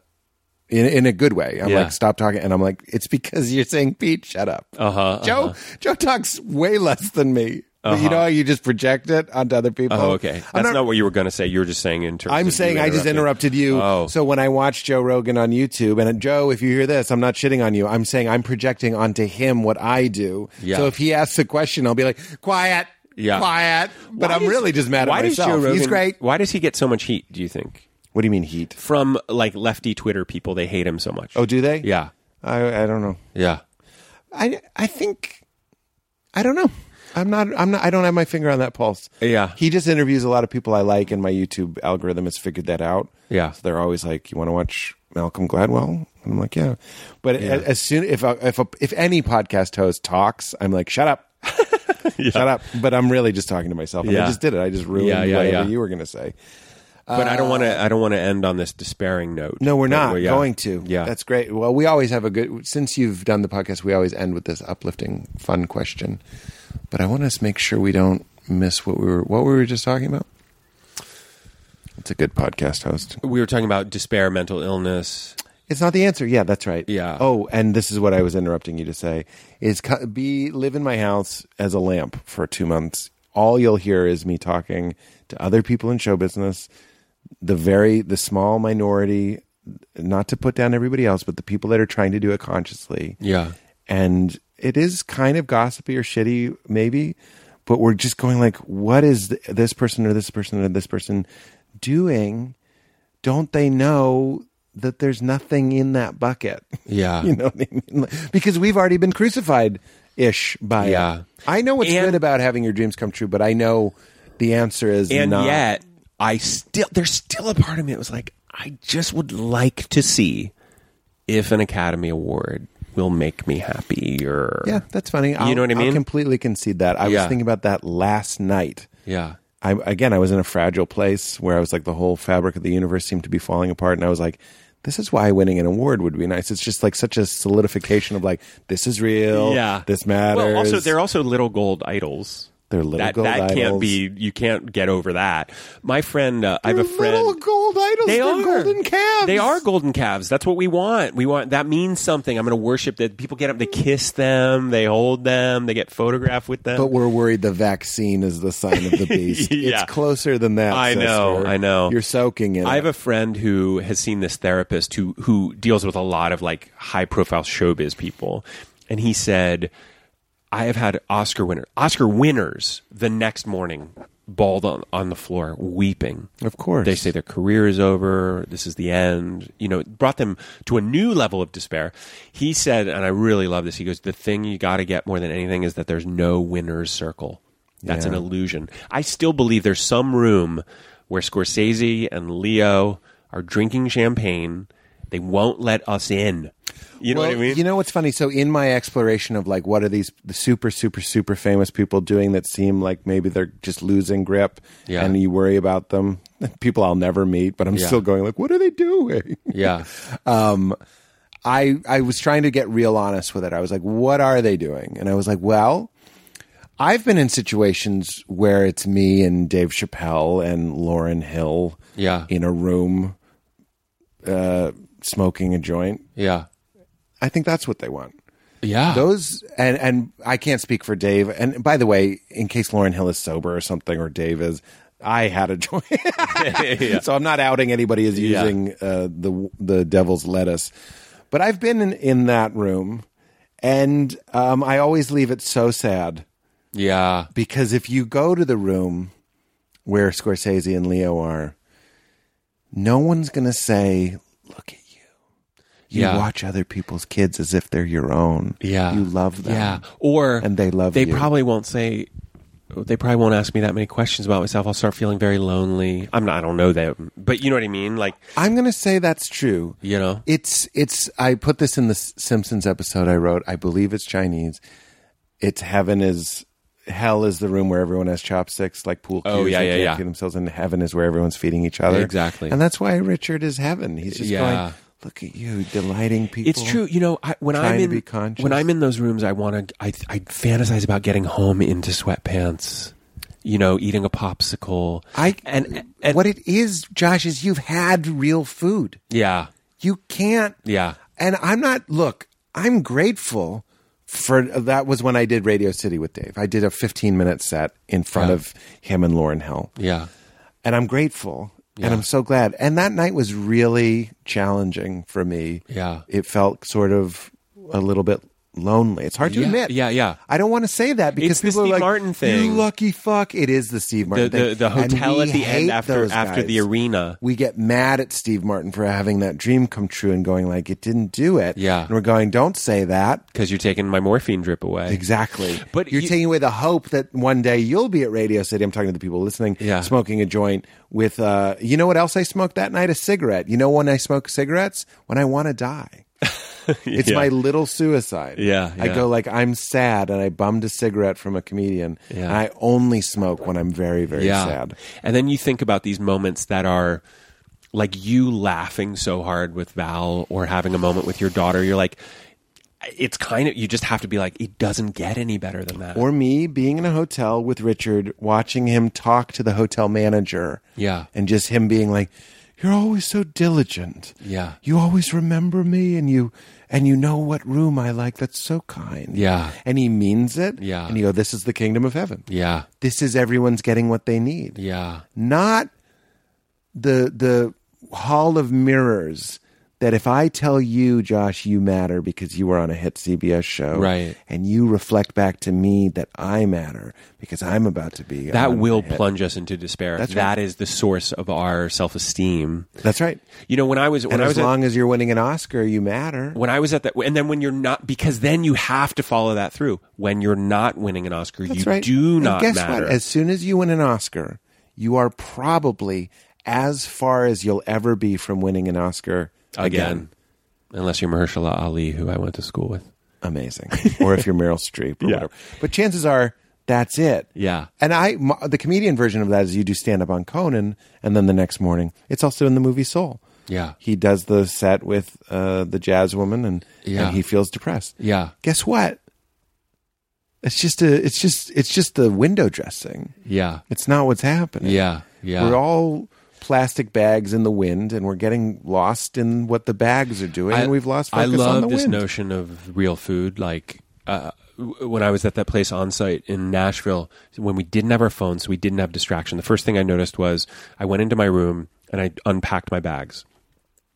I didn't have music to play. I didn't have texts or emails hijacking me. And so I was folding my clothes with a whole new level of attention. You know, that holy monk-like, I'm just folding clothes. Have you seen Integrate Silence? Great movie. No. It's just 2 hours of that. Oh. Like, I'm going to make a robe. The scissors cutting through thick fabric. Wow. It's like an ASMR dream. Yeah. Well, you should watch it. But I was folding these clothes with like this great sacred sense of purpose. And then the week was like so magical because I didn't talk about what I did. I mean, some people violated that and said they knew who I was, which was actually quite jarring and not fun for people to violate that boundary. But mostly I felt freed from I'm a guy on TV or I'm a this or I'm a that.